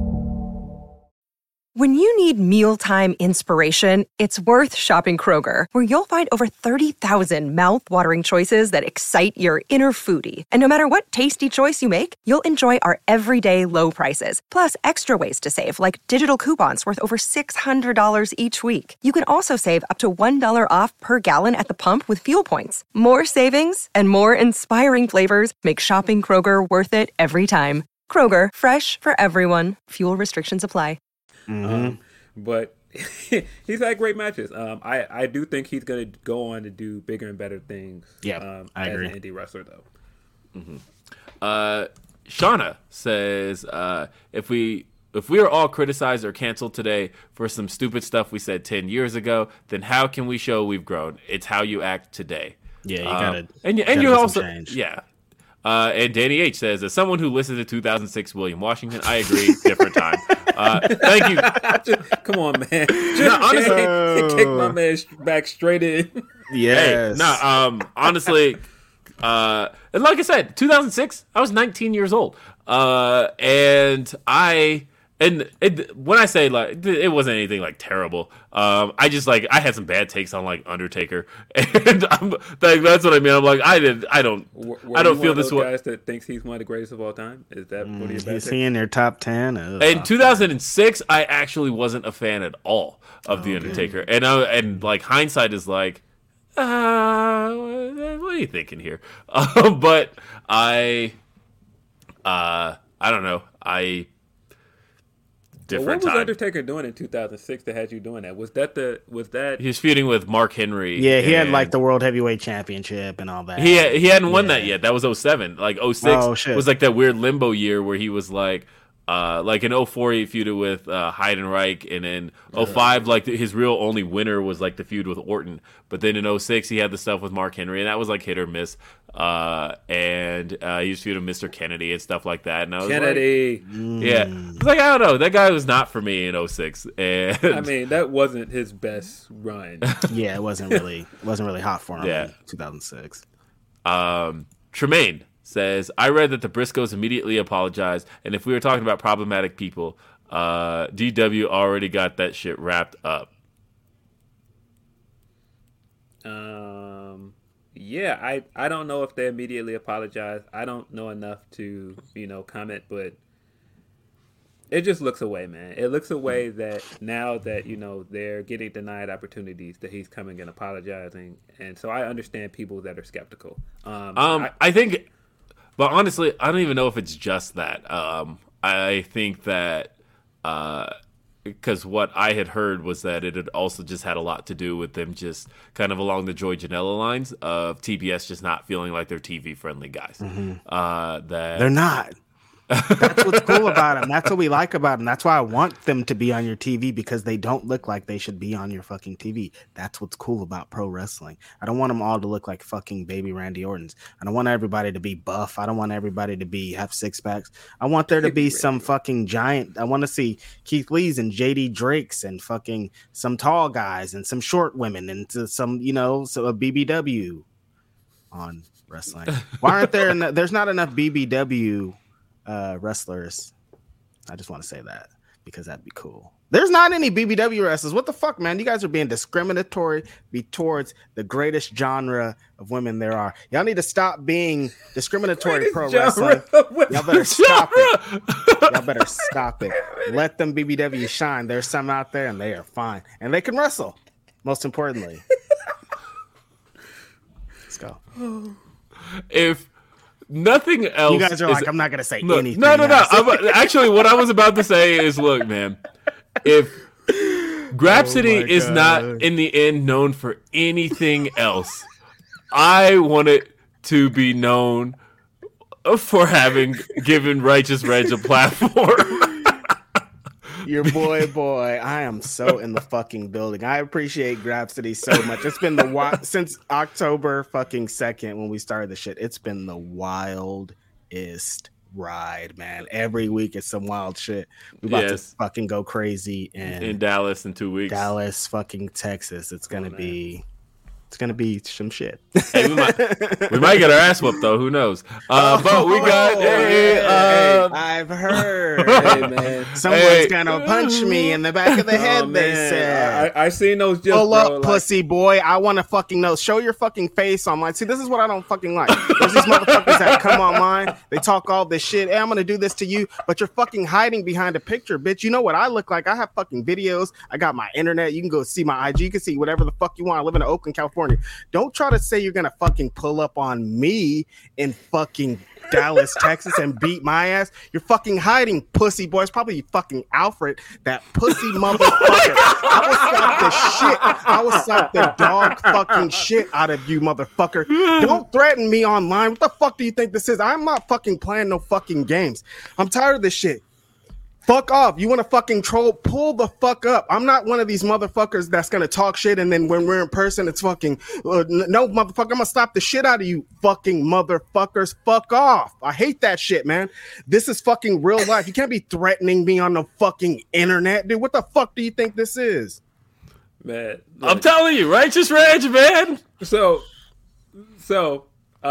context for this, guys. I don't know if our listeners understand that every now and then we'll get like a mysterious anonymous account and they'll, tweet weird stuff at us, and they'll be either threats or like other nasty stuff. And a lot of times I just block them like right away. Mm-hmm. But this has been happening for since month into the show. Yes. Yeah, since like November. And so I am of the opinion of like, who cares, block. But it is to a point like, now they're making physical threats. What are you looking for? It's like you're not just talking shit, saying blah blah blah. These guys are corny. Listen, you're fucking saying you're gonna fight me, and you're doing like gun things at me. No, motherfucker, this ain't no fucking game. If if that's how it is, like, whack. All right, shit's gonna be fucking different out here. What the fuck is this, man? I'm not playing these fucking hiding behind a fucking name games. Pull the fuck up, pussy boy. And you will never ever see me online playing like that, because this ain't shit to play with, man. He's from Chicago. I live in fucking Oakland, California. You don't play with words, man. You say some shit and some shit's gonna fucking happen to you. I'm not online being like, hey, if I see no motherfucker, you don't play games like that, because people really do shit on fucking site out here. It's not a fucking game, man. It's not the internet where nothing matters. Shit fucking matters if you say that shit. Yeah, I don't play with that. You never see me say stuff like pull up or, on site or none of that stuff, because if you say that, you have to do that then. Don't on say site that if you fucking say that's not what it is, bro. Like I don't play with that. Got me off my goddamn shit, man. Come on, man. But yeah, leave people alone online. If that's the end. I'm not like that. Now I'm not trying to fight people. I don't talk like that. I'm trying to see the BBW. You guys hear what the fuck's going on here? I'm not trying to be fighting with niggas. I'm trying to rub on a butt. Yeah, come on, man. Y'all, come on. Especially over wrestling. Like, it's just wrestling. I know, and then we're talking about pro wrestling, man. You're talking about, you want to fight over wrestling, dude? It's fake fighting. You want a real fight over fake fighting? That's not how this works. It's the stupidest thing ever, this works. It's stupid. Like, get a life, guys. I don't know who's making fake accounts to do this. If you're making burners, like, dude, find something else to do with your time, bro. Like, or put your real face on there so we can see you fucking do it. Stand behind your shit if you're going to do it. Hey, man, don't let me find out who you are. That's all I'm saying. That's not a threat to you personally, but don't let me find out who you are. Pussy boy. All right, let's move on. Numblocks says, does anyone else think it's crazy that Ridge Holland accidentally breaks Big E's neck and then the next week he gets to pin Kofi? Yeah, I don't really understand you got to take a week off after you break somebody's neck, bro. You can't get back out there. I didn't watch much of SmackDown this week. I watched all of SmackDown. It's all your fault, Philip Lindsay. I told you after. People was trying to tell you not to. Legit, my whole timeline was like, don't, stop it, don't, please, no. I told you not to watch it, man. Damn. Yeah. Okay. Like I've been wanting to say. It's not bad. It's not a bad show, dude. It's just fucking boring. Worse than bad is boring. I would rather it be like, that show sucks. There's all kind of dumb shit going on, but it's not. It's just like regular, like it's nothing. It's just like, here's a show that no one really cares. There's no heart and soul. Classic fucking WWE, man. Hey, that's what CM Punk fucked around and found out, because like CM Punk, when he signed up for WWE backstage, I think he thought that he was going to be like, all right, I get to come bury some awful shit. And then he found out it's not even awful. It's just boring. Yeah. And he was like, man, he got to review the shows and just found out I'm not like actively offended by anything. I'm just not like engaged by any of it. No, it's nothing. Like it's fine. Like I understand why people are like, oh, it's not so bad, because it's not so bad. But it shouldn't. This is the number one. This is big fucking Vince McMahon, man. They are the ones. They are they are pro wrestling, regardless of how we want to say. When people think of pro wrestling, they think of this company. We should be watching this show. We should be every week fiending to see this show because of the talented wrestlers that they have. We should want to watch every WrestleMania. I should be like, damn, WrestleMania is in 2 weeks. I cannot fucking wait to see this show. But instead, I'm like, oh God, WrestleMania is in 2 weeks. I do not want to see this show. They don't care. It's soulless. It's slow. It's boring as fuck, man. It's just there. And it shouldn't be just there for this giant corporation of tremendously talented people. Just there? That's crazy. I'll say this, because I did watch SmackDown last night. I've been wanting to say this for weeks. I've said it to you guys. Look. These corny white men have ruined Shinsuke Nakamura's entrance. Like, Shinsuke Nakamura used to have the coolest entrance of all time. Like, you think about when that entrance hit, I remember when he got called up in 2017, and he came out when Miz and Maurice were in the ring, and then all of a sudden, lights went out, and then all of a sudden, the red graphics come across the Tron. We get down. It was cool as shit in NXT. I remember I had a friend who had never watched pro wrestling before who thought Shinsuke Nakamura was the coolest thing ever, and that's what got him into pro wrestling. That was how effective the song was, all of that. I don't know, but when I watch it today, it's not cool. Rick Boogs is not cool. He's fucking corny. And like super corny, man. I thought I was crazy on this one. And then like people are like, "Oh, isn't it so funny how no, it's not. What's his fucking name? Pat McAfee gets up on the announce table and does the dance and all of that. That's so funny." And it's like, no, this entrance used to be cool. It's not cool anymore. It's fucking corny as hell. You guys have like actively made this uncool. And I think, and the worst part to me is, it's hard to notice until you go back and watch any old Shinsuke.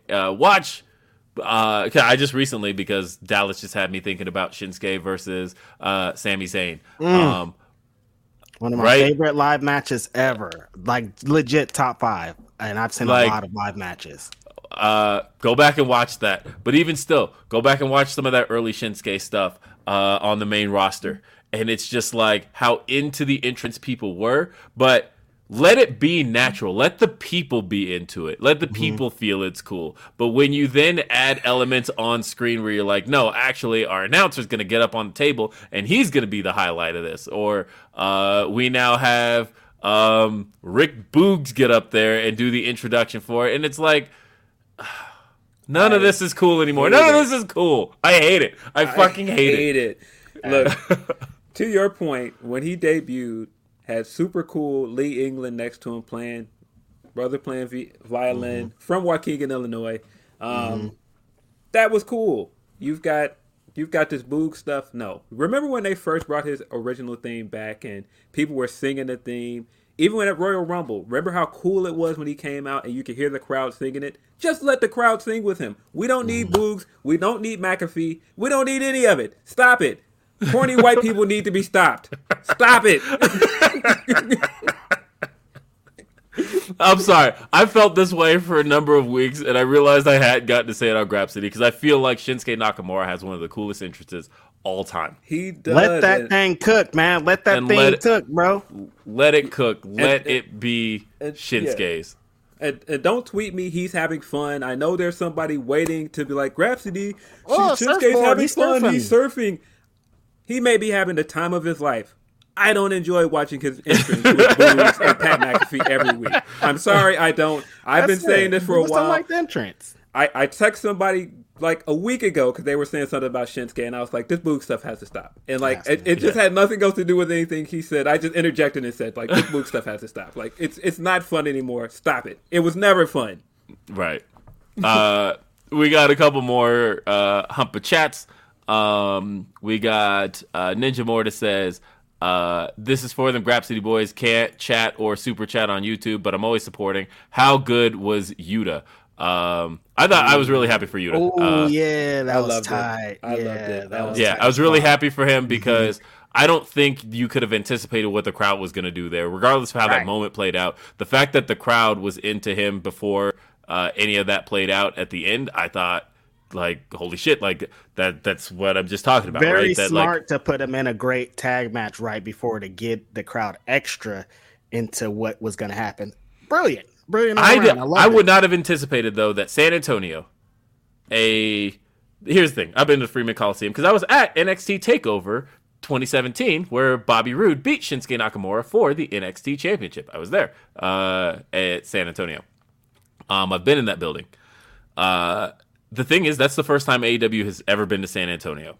So it's kind of easy to assume when you're in front of a new audience that you may not be dealing with AEW hardcores, right? Mm-hmm. So, like, I would not, if I were planning that show, I would not have anticipated that that crowd would have been into anything but Jon Moxley and Bryan Danielson, because those two are well known.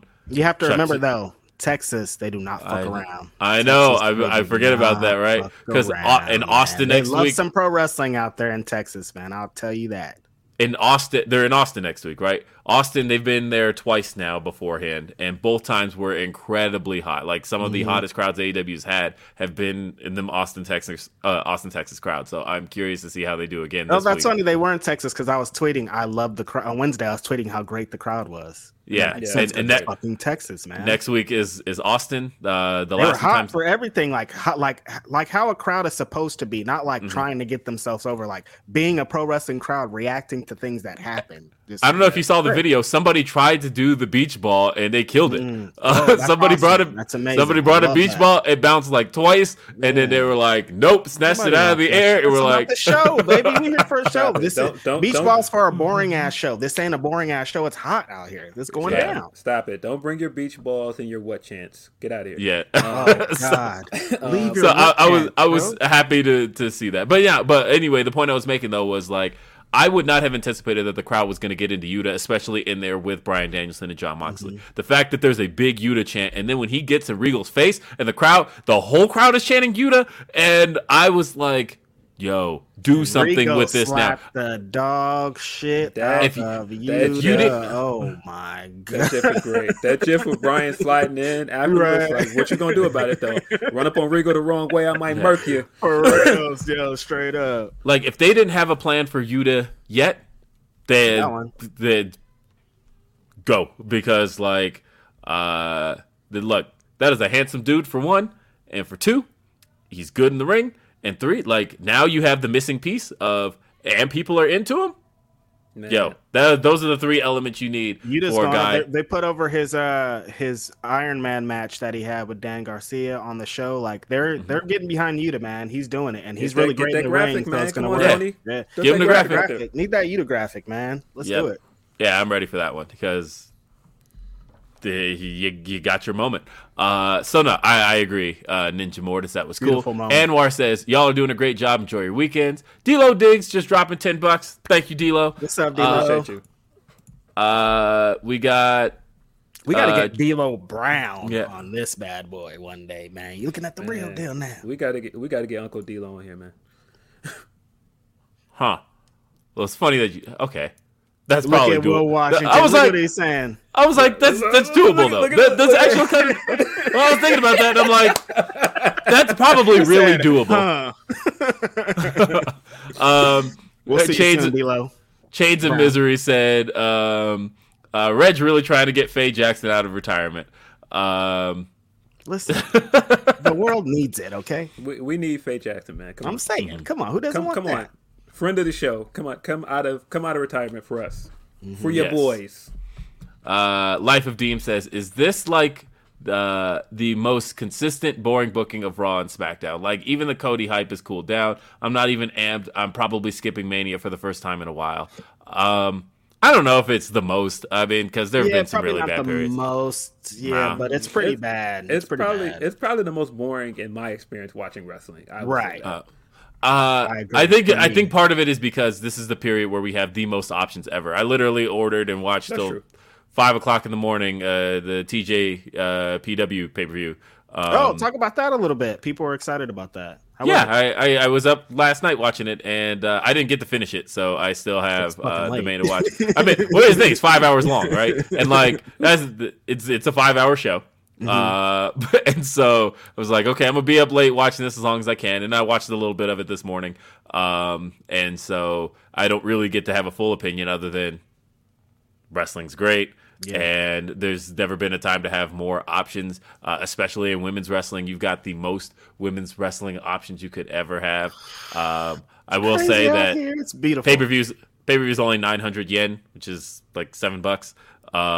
So, man, Maki Ito has been on a tear since she came back from the U.S. Really looking forward to her eventually coming back to the U.S. because I feel like there's definitely a crowd that wants to see her here. Yeah. But either way, there's a lot. Will Washington had at least 10 tickets to Revolution. He went to the show and he still purchased the show on his phone to watch. That's how much this man loves pro wrestling. He had about 25 free tickets. He went to the show, saw it with his eyes, and he still purchased it. That's how much this man loves pro wrestling. It's pro wrestling. We out here. I spent a lot of money on pro wrestling. Look behind me. Literally look behind me right now. And it ain't just behind me. I'm also holding the belt in my hand. Why do you have that in your hand? Why are you holding it? I don't know. I went to pick it up. It was sitting in this chair right here, and then I went to pick it up to put it away, and I'm like, oh shit, it's time to start Grapsody. So it's been sitting in my lap this whole time. It's been sitting in my lap this whole time. Damn champion. Yeah. So. The Sheeta match. You watched the Sheeta match? I got to the entrance, and then I was like, all right, I need to give this my. No, it's not the main event, but it's right after intermission, and I was like, I want to give this my undivided attention, so I'm going to finish watching it pretty much when we're done here. And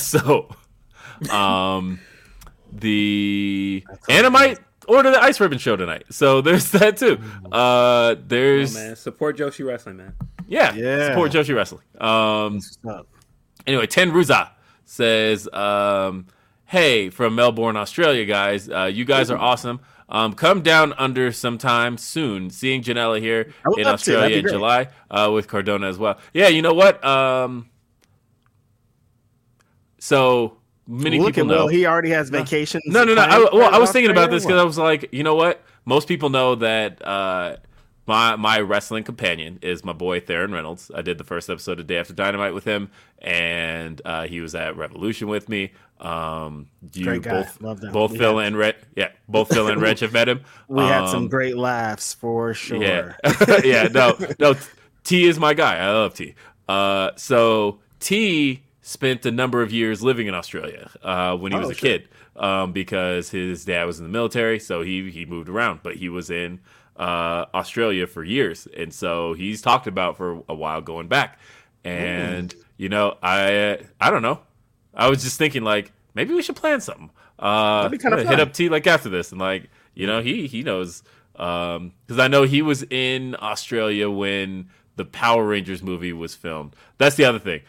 Me and T are our big obsession. We've only gotten to do one of them. We're both obsessed with pro wrestling, and we are like obsessed with Power Rangers. That is our big thing, right? So like he was living in Australia when the Power Rangers movie was filmed, which was filmed in Australia. So it was like that was how they dressed up Angel Grove. Was like, this is actually Sydney, Australia, but it's a city most Americans haven't seen. So as far as we're concerned, this is Angel Grove. Yeah, I don't know. Speaking of which, and Phil, you're a Power Rangers guy too. We should do a Power Rangers podcast. We should the Grapsody bonus. Come on, content, you guys. Yes. Grapsody Patreon question mark. I am a big Power Rangers guy. Are you kidding me? I don't know if you can see that right here. That's my original Falcon Zord right there. That's an original. I'm pretty sure I've got Oh, look at that. That's Andros, the Red Ranger from In Space. So, and I think it's also got Astronema with it as well. Big Power Rangers guy here. How did I ever get married, by the way? But that's why they say there's somebody for everybody out there. Short guys I was talking about yesterday. Look, short guys, you're out here too. There's somebody for you. Don't worry. Yeah, there's somebody for everybody, even if you're a big fucking nerd, even if you're a murderer, oddly enough. So we're trying to marry off murderers now? Hey, I'm saying, yo, if you ever seen like murderers? I know, right? I know a lot of women who are like obsessed with like watching murderers, and it's like, if I just gotten to know him. What's the guy on Netflix? Ladies, Ted Bundy or whatever? They were thirsting over Ted Bundy on yeah. Thirsting over. Come on, guys. Be safe. They were thirsting over Ted Bundy. Thirsting. This guy's a murderer. What are y'all talking about? Well, if he seems like a pretty nice guy. I don't know. No. Come on. He murdered somebody. Come on.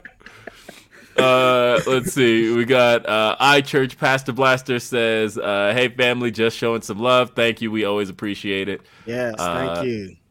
Monique says, "Jade tweeting a bathing suit pic. #, we're blessed." I had to lay down after that one. Boy, I tell you. Oh my goodness gracious, Jade. Tremaine was cutting up on Twitter, man, this week. She was definitely. So what did I hear from Reg? All kinds of shit. I don't know. I said all kind of stuff. Yeah.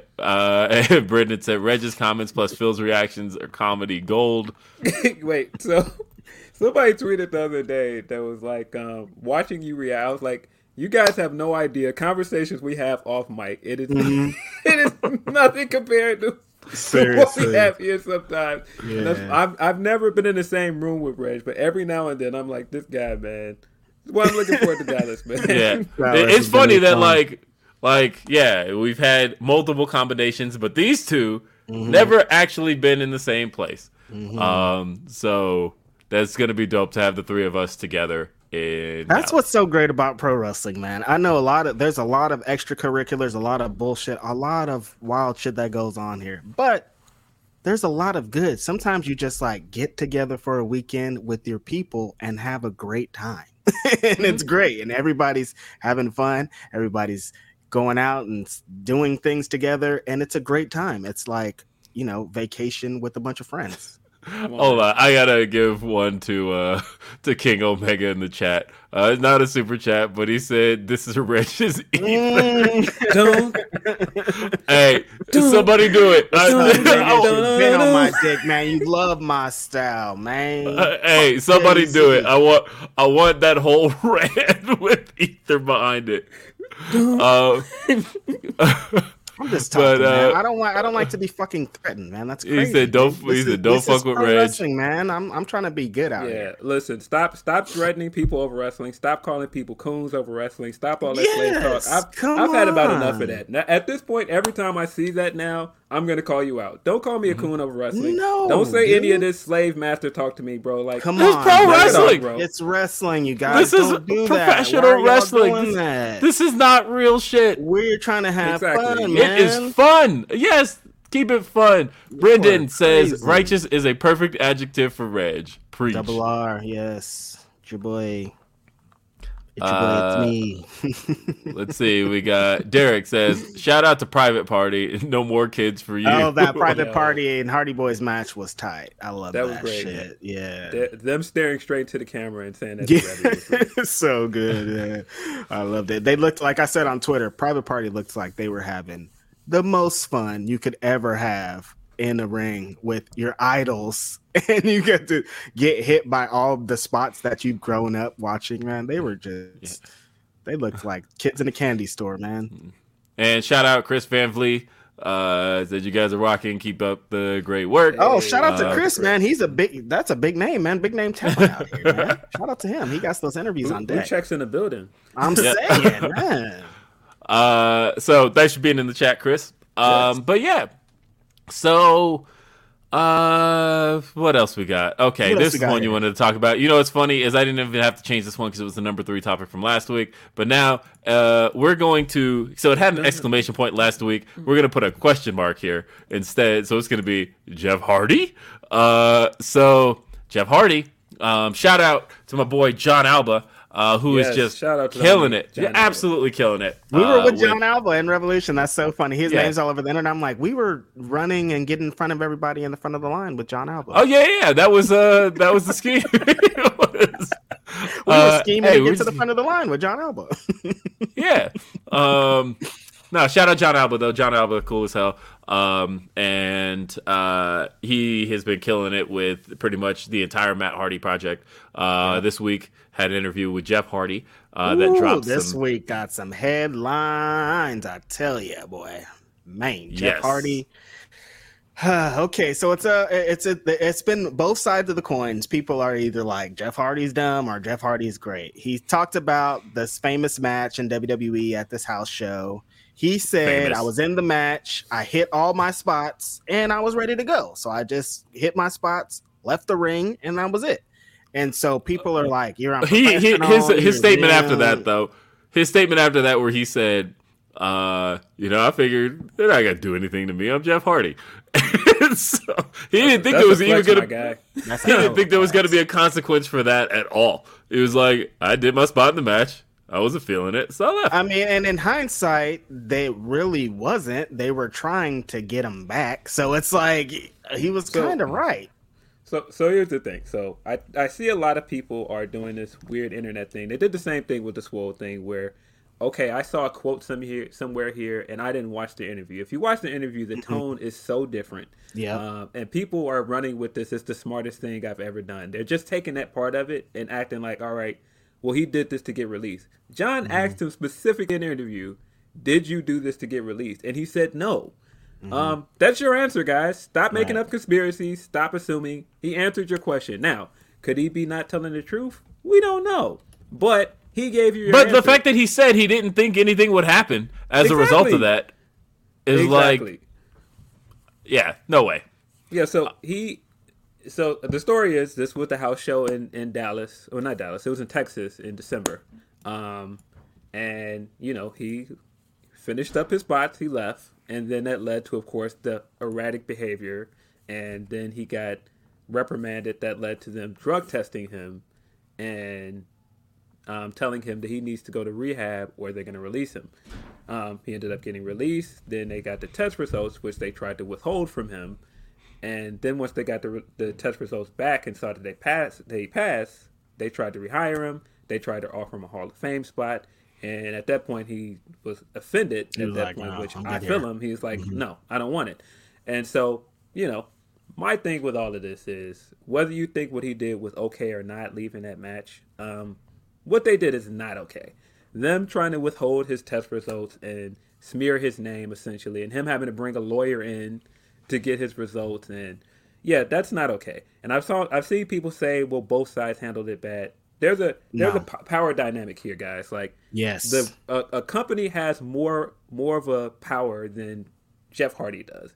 They control the narrative here. They control what his image looks like going out the door. So yes, it is worse for them to try and smear his name going out the door and then rehire him and not clearing it up. He had to clear it up himself.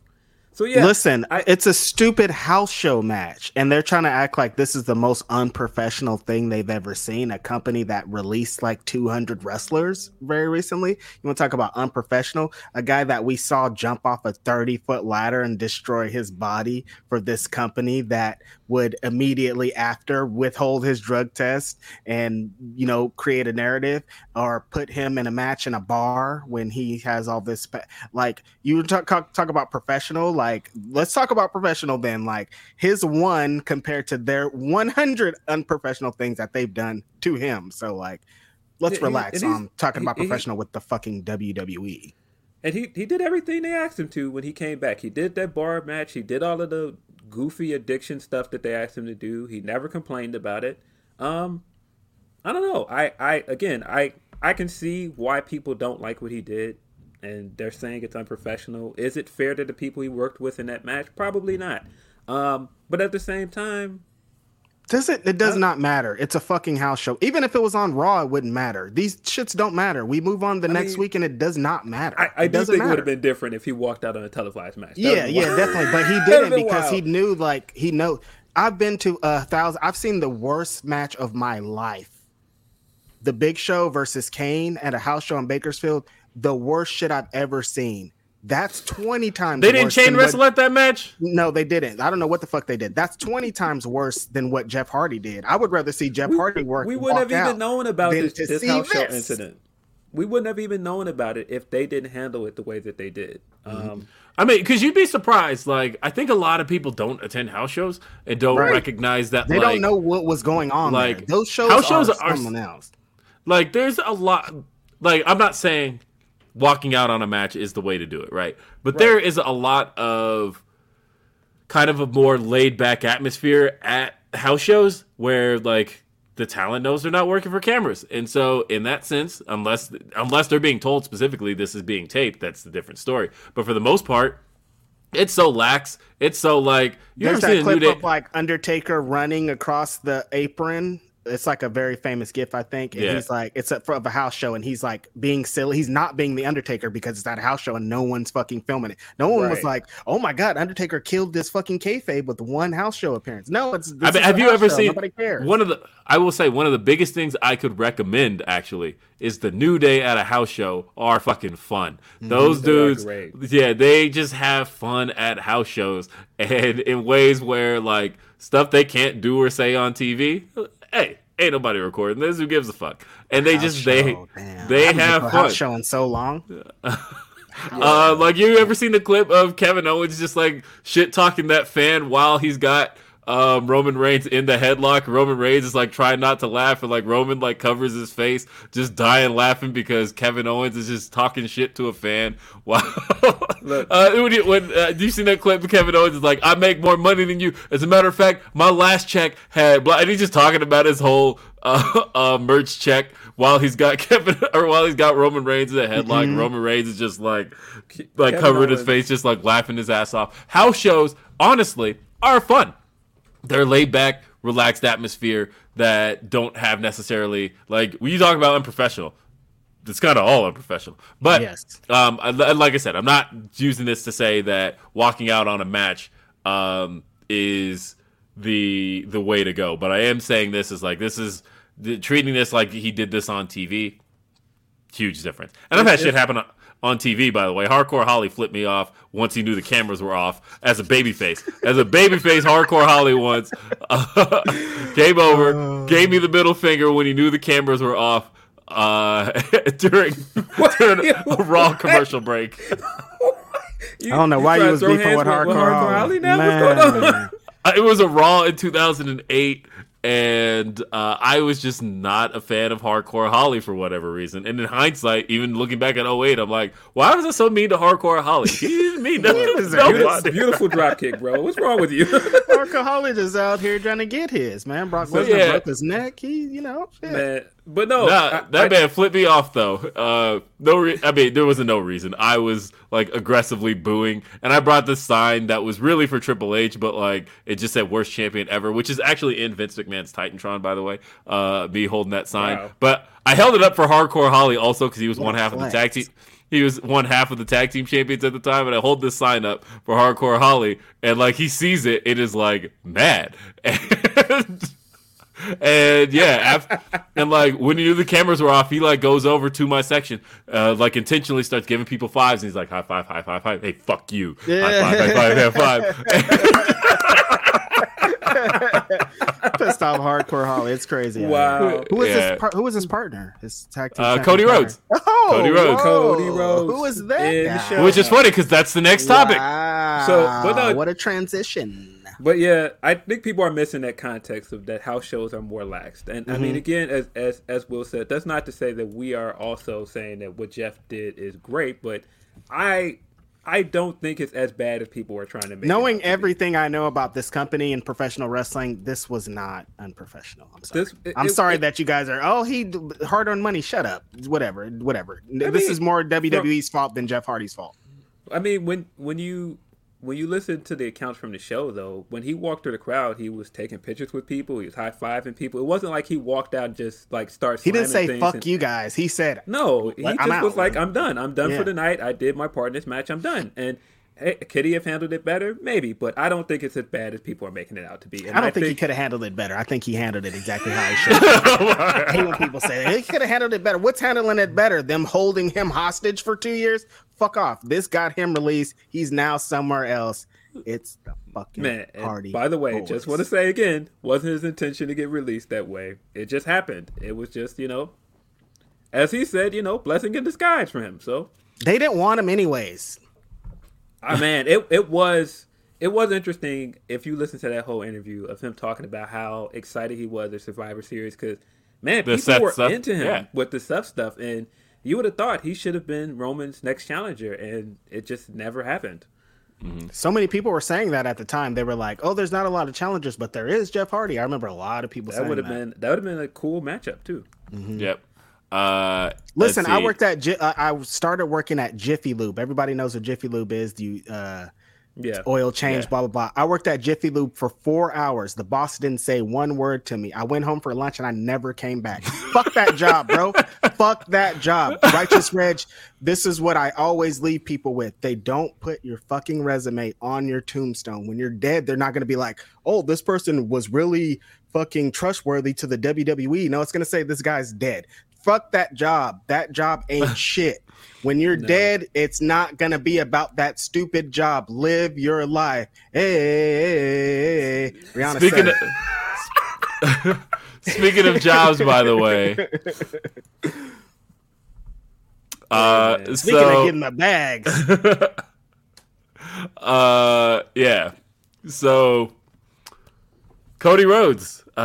This has been... PW Insider, Mike Johnson broke the story that, which, here's the thing. Once contracts are signed and they're in the system, pretty hard to hide that stuff because office people leak that stuff all the time. So this was one of those, now that it's signed and it's there, Cody Rhodes is in the company. He is a WWE superstar. And it's been pretty much written onto the WrestleMania run sheet for a long time that he is facing Seth Rollins. It was just a matter of how we get there. But Cody back in WWE. This is it. Yep. And I like what they're doing here. I think he's going to show up at WrestleMania, not before, and I think that's going to be better in the long run. Yeah, that'll probably be a big moment for him. I keep trying to play it out in my head how it's going to look, and I can't because so much of what I picture for Cody Rhodes is his AEW persona. I'm like, okay, when I was thinking about in Jacksonville, is he going to show up on Raw? Like, are the lights going to go out, and then we get the and then he rises from the Cody Vader, and then we get all the pyro and the music. Is that what's about to happen? I thought, no. Holy moly. I thought about that because I'm like, no, because the epic part of the intro it was made by Mikey Ruckus. That is owned by AEW. The song is not. The current version of the song. So you think he's going to use Kingdom? I don't know. Cody has taken that song multiple places. He used that in Impact. I want him to. I don't know if Kingdom fits his WWE character so much. But is he going to be his WWE character? Or is he going to come out? Is he going to come out with the jacket and like, what's he going to do? Because the thing is, regardless of what he was in WWE, the fact is, the man's got a giant American Nightmare tattoo on his neck. He is the American Nightmare Cody Rhodes. He is not dashing Cody Rhodes. He is not. But he can't be any of that no more. He can't be smoking mirrors. He can't be wearing the mask. What's he gonna do? This is a man with the American Nightmare logo on his neck. He is the American Nightmare. He can be something that'll cover all that up.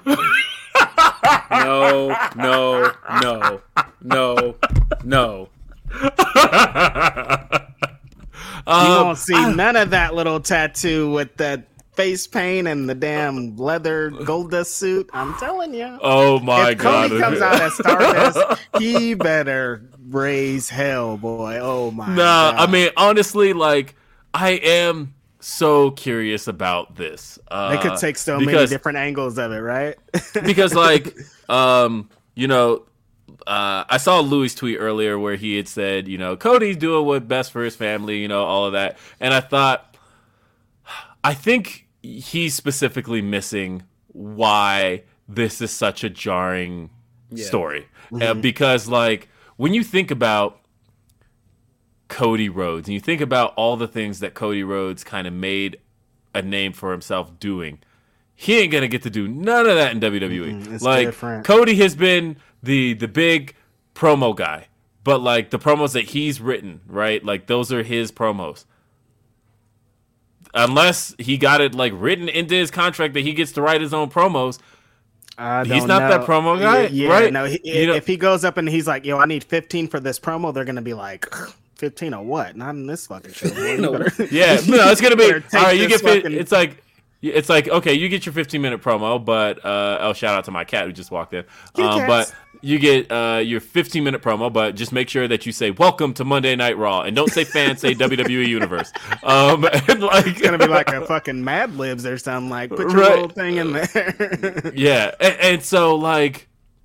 And thinking about how this man set himself on fire, literally just like 3 months ago. This man did a moonsault off a cage. This man was bleeding every single match. Yeah, no more blood. The blood is done. He's not bleeding anymore. Done. It's over. But yeah, I don't know. I think it's kind of like if you watch a guy that's like a big indie rapper for like the last few years, go, man, I'm not signing with anybody. I'm doing my own thing here. Like I'm controlling my own message, and then all of a sudden they just sign with Def Jam. It's like, yeah, okay, cool. Right. And so it's kind of like we know what's about to happen at Def Jam, bro. Like, are you sure? I mean, and that's not a knock at Benny, by the way. No, of course not. Yes, I think so too. Fucking Tana Talk 4 is insane. But yet, man, I am curious how this is going to go. Shame on you, Cody Rhodes, for getting me to watch Raw this week. I will never forgive you for that.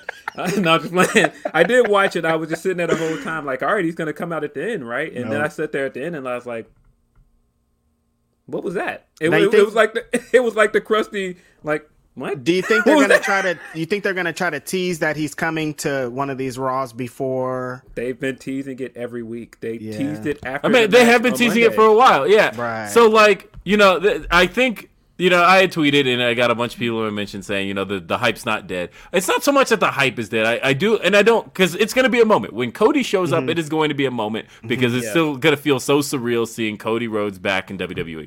Right. I do think that. When I think about some impactful debuts, thinking about Scott Hall, we just talked about that, right? And how, like, part of what made that so impactful was that it happened so fast. It was like, wait a minute, this dude was literally just on WWF television last week. All of a sudden, he's coming out on WCW. That's how fast that happened. WWE had the ability to, like, Cody Rhodes got out with a no non-compete clause. He could have did that. Yeah, they could have done that, right? Like, he was just the TNT champion, and they said he's been signed for like 2 or 3 weeks. Now, I take all that back because I'm pretty sure, and I think trying to choose my words carefully here because I don't want to break a story here. I'm pretty sure Go Big Show had something to do with him not debuting. In that because Go Big Show just ended, I think, a week ago. I thought I heard that he needed to wait until it ended. Mm-hmm. Yeah. So, I mean, that would make the most sense. Yeah. So I think that's out there. I don't think you're break. I've seen that out there. Okay. Yeah, I thought I read that somewhere. Yeah. Okay. As long as it wasn't our group chat. Yeah. No. I've seen this out there. Okay. Good. But yeah, because. I don't know, but I did feel like the moment was huge when it came out that shout out Fightful Select. The story was dropped. Cody Rhodes, free agent. He's working without a contract despite being the TNT champion. Then he loses the belt to Sammy Guevara, and then AEW announces he's actually officially left the company. Period. And like there was all this buzz about what's going to happen. What is AEW without Cody Rhodes? Cody Rhodes has been the face of the company for a long time. Matter of fact, they're still they updated the Rampage intro a couple weeks ago to replace Cody Rhodes' voice saying this is Rampage and then put it back. So this week, his voice, the opening of Rampage this week is Cody Rhodes saying this is Rampage. He's been the face of AEW for since the company launched. So there was all these questions of what's the company going to be without him, and what would it be like him showing up. And I feel like, you know, the AEW questions kind of got answered in the fact that they had their second most bought pay-per-view and one of their most revered cards that went by. Matter of fact, the two most bought AEW pay-per-views did not have Cody Rhodes on them. And so, like, that question kind of got answered. And I don't know. I am looking forward to what Cody Rhodes does. I think it's going to be very interesting. I think it's going to be very cool. And I am just the idea of it being, just the idea of it happening, because we don't know what it's going to be like. Raw was in Jacksonville next week. It is where this week? It is in Chi-town. Chicago, Illinois. Pull up. I don't know if you're gonna trick me into going, Cody, because I don't think you're gonna show up. I don't know, man. He tricked you into watching the show last week. Now he's gonna trick you into watching a live one. Come on, man, pull up.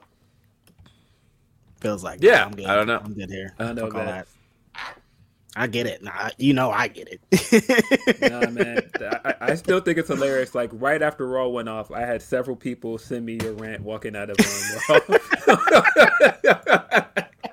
That's how I feel every week, man. That's how I felt last night watching fucking SmackDown, just being like, yo. I mean, at least on SmackDown, there is some enjoyable stuff. There was some good Raw, stuff. The Sasha and Naomi shit was hot. I loved it. They're dope. Yeah, I mean, yeah. There's a couple of things. Raw is just so long. I think that's a part of it for me. It's like you gotta invest so much time to watch Raw. Mm-hmm. That 3 hours just it's a lot of investment, man. Oh my god, it drags like a son of a bitch. Holy shit. That said,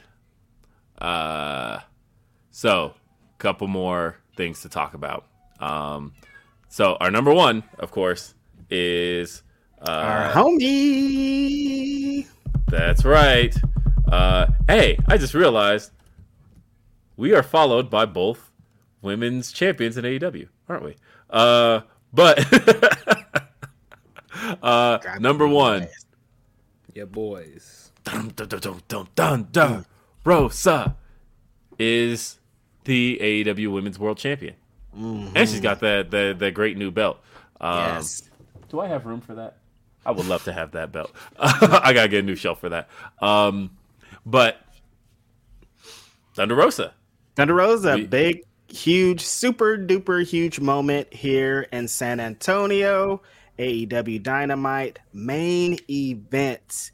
Cage match, women's champion Britt Baker. There's history. They've been building this match for a long time. They started it out. They had the band for Thunder Rosa. They played some great Mexican music. That was a great mariachi. Beautiful. That was really cool. All women's mariachi, by the way.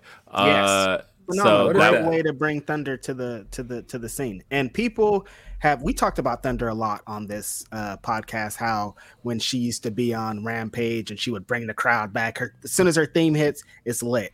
Same thing here. As soon as her theme hits, crowd goes nutty. People have been wanting this moment for a long time. Thunder's been setting herself up to get this fucking win. And so they go in here, her and Britt Baker, and they have the matches that her and Britt Baker have. It's brutal.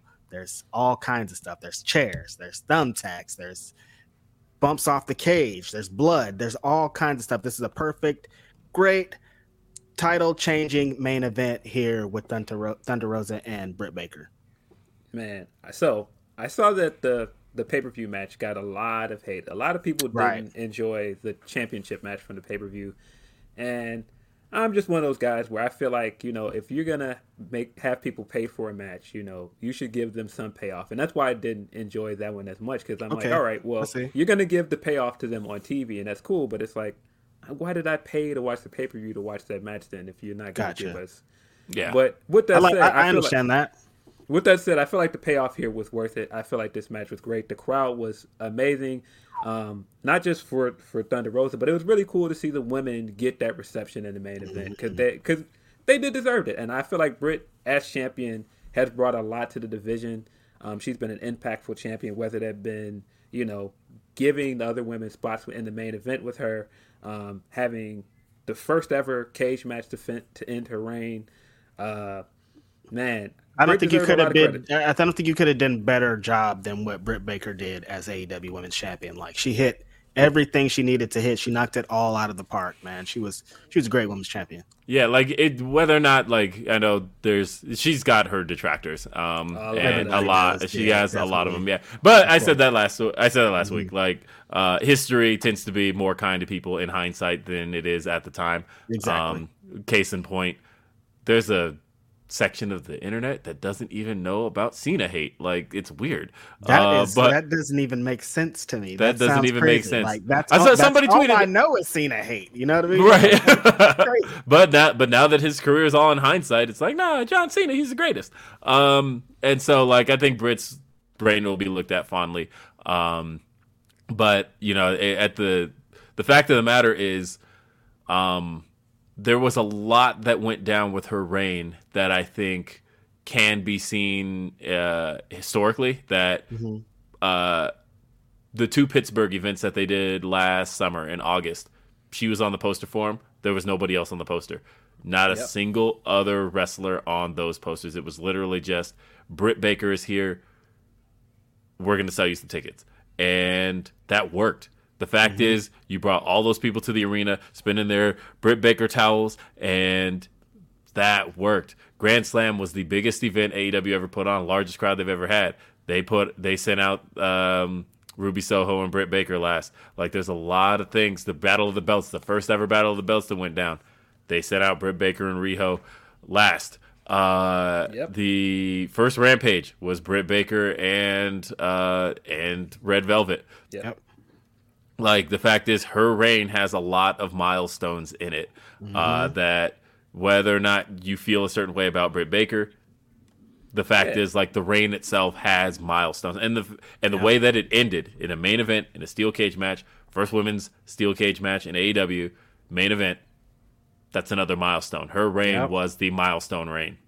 Yeah, and I mean, you got to. I know people are like, all of her matches start to become the same. It's a lot of interference. That's very true. Her matches did get stale towards the end. That was supposed to be the point, by the way, of the steel cage match, was that she's finally at a point where she can't have the interference. Right, but and to that point, I do think at the beginning of her reign, they had this issue with her because she was still a heel, but she was getting cheered the loudest. Like, she was clearly the biggest star in that division by the time she was champion, and she was getting cheered. Like, look at the Pittsburgh match. Like, Red Velvet's supposed to be the face in that match, and she is getting booed because Britt Baker is so over. Yeah, and so, I don't feel like she's all that recovered from that, by the way. I feel like when I see Red Velvet's music hit, there's a section of fans that still boo.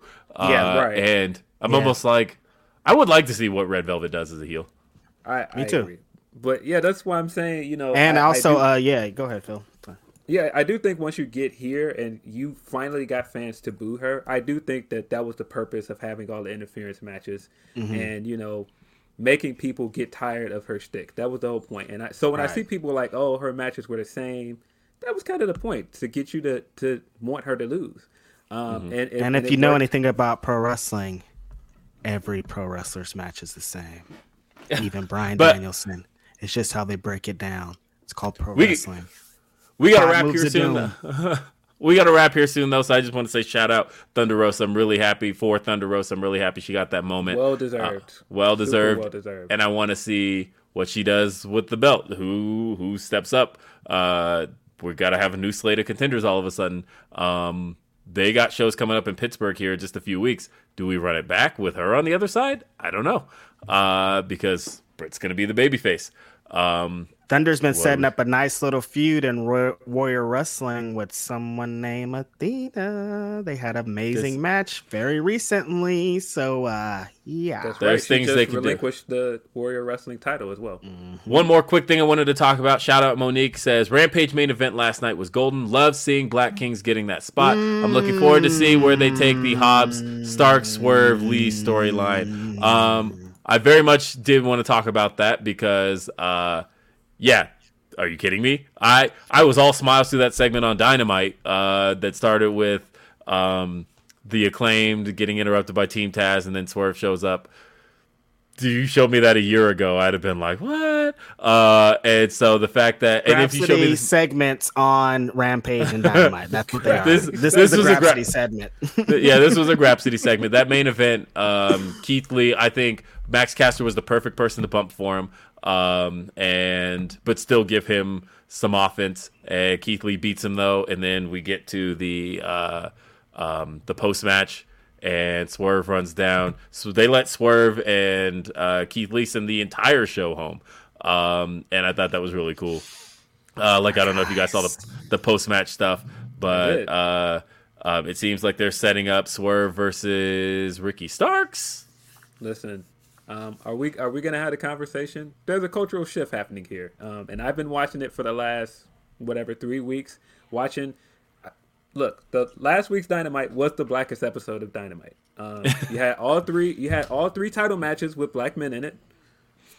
You had Red Velvet this week I thought she had a great match with Layla on Rampage. Yeah, I feel like there's a cultural shift happening, and that's not me, trying to say, AEW is Wakanda now. I'm not that guy. No reason to say any of that. I'm saying that you could see that the influx of black talent that are coming in right now, you could see something special is happening. I hope that continues, and I think it's a good thing. Look, I said back in January, on the January 1st episode, I said one of the things that fans need is to have their hands held. And the thing is, I have directly said this to Tony Khan. I said that thanks, Will.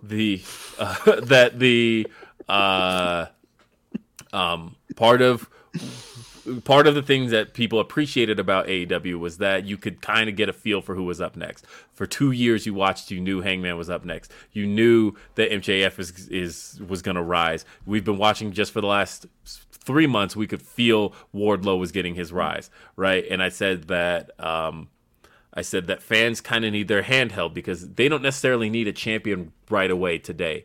But what they do need to feel is that the company is behind somebody, and that they need to feel that the company is behind a black talent, because that was the thing they hadn't felt yet. And now you have 4 guys that can all be AEW World Champions. I am seeing that shift right now. That's the thing that I'm seeing right now, that it does feel like, Scorpio Sky is TNT champion, but at the same time, it does feel like there is a need to protect Keith Lee to make sure he gets where he's going. It does feel like, they're bringing out Swerve to pop crowds. They're doing the Who's House, Swerve's House stuff. It does feel like he's somebody they're behind. But then Ricky Starks also has been really protected as of late. Yeah. I've said for a long time that Starks could be the first black AEW World Champion for sure. So, and the big homie, you never forget about the big homie. He is always out here. He still gets big pops when he comes out. Everybody loves his presence and what he does. And that spine buster that he did last week on Keith Lee was so fire. I think the thing that the thing I loved more than anything in that segment last night is how nobody felt out of place. That we had 2 guys who were previously in WWE, and Swerve and Keith Lee, but at the same time, they did not feel above Ricky Starks or Will Hobbs. And so, I love seeing all that. Stars. I was all smiles through that segment. I was all smiles through that ending. Excited to see how this plays out. I love it. I'm happy. Derek Gordon says Gail Kim literally eliminated herself from a battle royal because she was done with WWE's bullshit. Some people were just ready to be let go. Loved it. She did do that.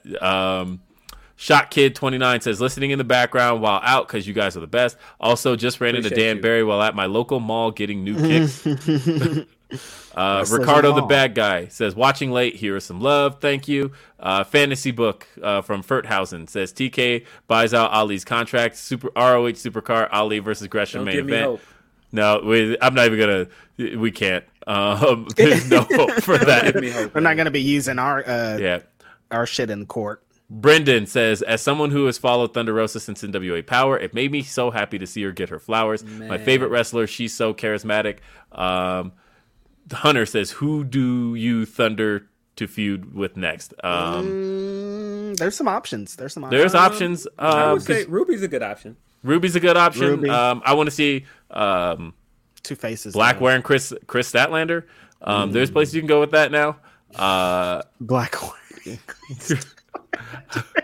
Phil was like, "Hey, look, she does not look different." I love that last. Hey, look, that was trying to push it. Look, that was an incredibly black episode of Rampage last night, right? We had that main event segment, right? We had Red Velvet, we had House of Black, and we had Chris Statlander wearing black. So, like, Black. really? Black on black. And shout out AEW before we go. Black women's TBS champion, Mexican woman AEW women's champion. That's huge. It my is. man Scorpio. Yeah. Scorpio. RH says, I legit popped off my couch when Swerve came down the ramp. I was screaming, Swerve and Keith Lee, holy shit. Yeah, that's a pretty amazing moment. We loved it. I was going like crazy. And last I loved it. one. Question, it's from Ralph Marion. Have y'all heard about Battle Slam happening next month in Have we heard ATL? about- Baron Black at the home? Yeah. Just And a if so, y'all little going? bit. Just a little bit. Just a little bit. I told Baron nah, Black, I'm not like fucking showing up if I'm not booked, and I haven't been booked. Baron Black, come on, man. I thought it rapping wrestling, bro. I was right there, by the way. This man told that to Baron Black's told it face. to her face. Yeah, no, that was real. That's not a joke. Yeah. And I told him again So, in yeah, his no, we DMs, had- like 3 days ago. Baron Black. Man, man, you hit him with the Kanye, man. If you wanna fuck with him, tell you like his music, man. And Brendan says Deonna Purrazzo winner take all for Rosa next. I don't know about all that. Yeah. I don't am know. very curious No, to see what Deanna's You're not match is gonna. be Look, at Supercard. you're not gonna see the winner takes all. Just stop. It's No. not gonna happen. No winner But, takes all. Hey, except in the biggest WrestleMania main event of all time, Please. Oh, which is coming up in 2 God, weeks, don't stop it. and that's a great note to wrap up this show on and say that's it for this edition of Grapsody. I'm Will Washington for Philip Lindsay for Righteous Reg. We will see you next time and have a great day. Say goodbye to your credit card rewards. Greedy corporate mega stores, led by Walmart and Target, are pushing for a law in Congress to take away your hard-earned cash back and travel points to line their pockets. The Durbin-Marshall credit card bill would enact harmful credit card routing mandates that would end credit card rewards as we know it. If you love your credit card rewards, tell your lawmakers, hands off my rewards. Tell them to oppose the Durbin-Marshall credit card bill. When you need mealtime inspiration, it's worth shopping Kroger, where you'll find over 30,000 mouth-watering choices that excite your inner foodie. And no matter what tasty choice you make, you'll enjoy our everyday low prices, plus extra ways to save, like digital coupons worth over $600 each week. You can also save up to $1 off per gallon at the pump with fuel points. More savings and more inspiring flavors make shopping Kroger worth it every time. Kroger, fresh for everyone. Fuel restrictions apply.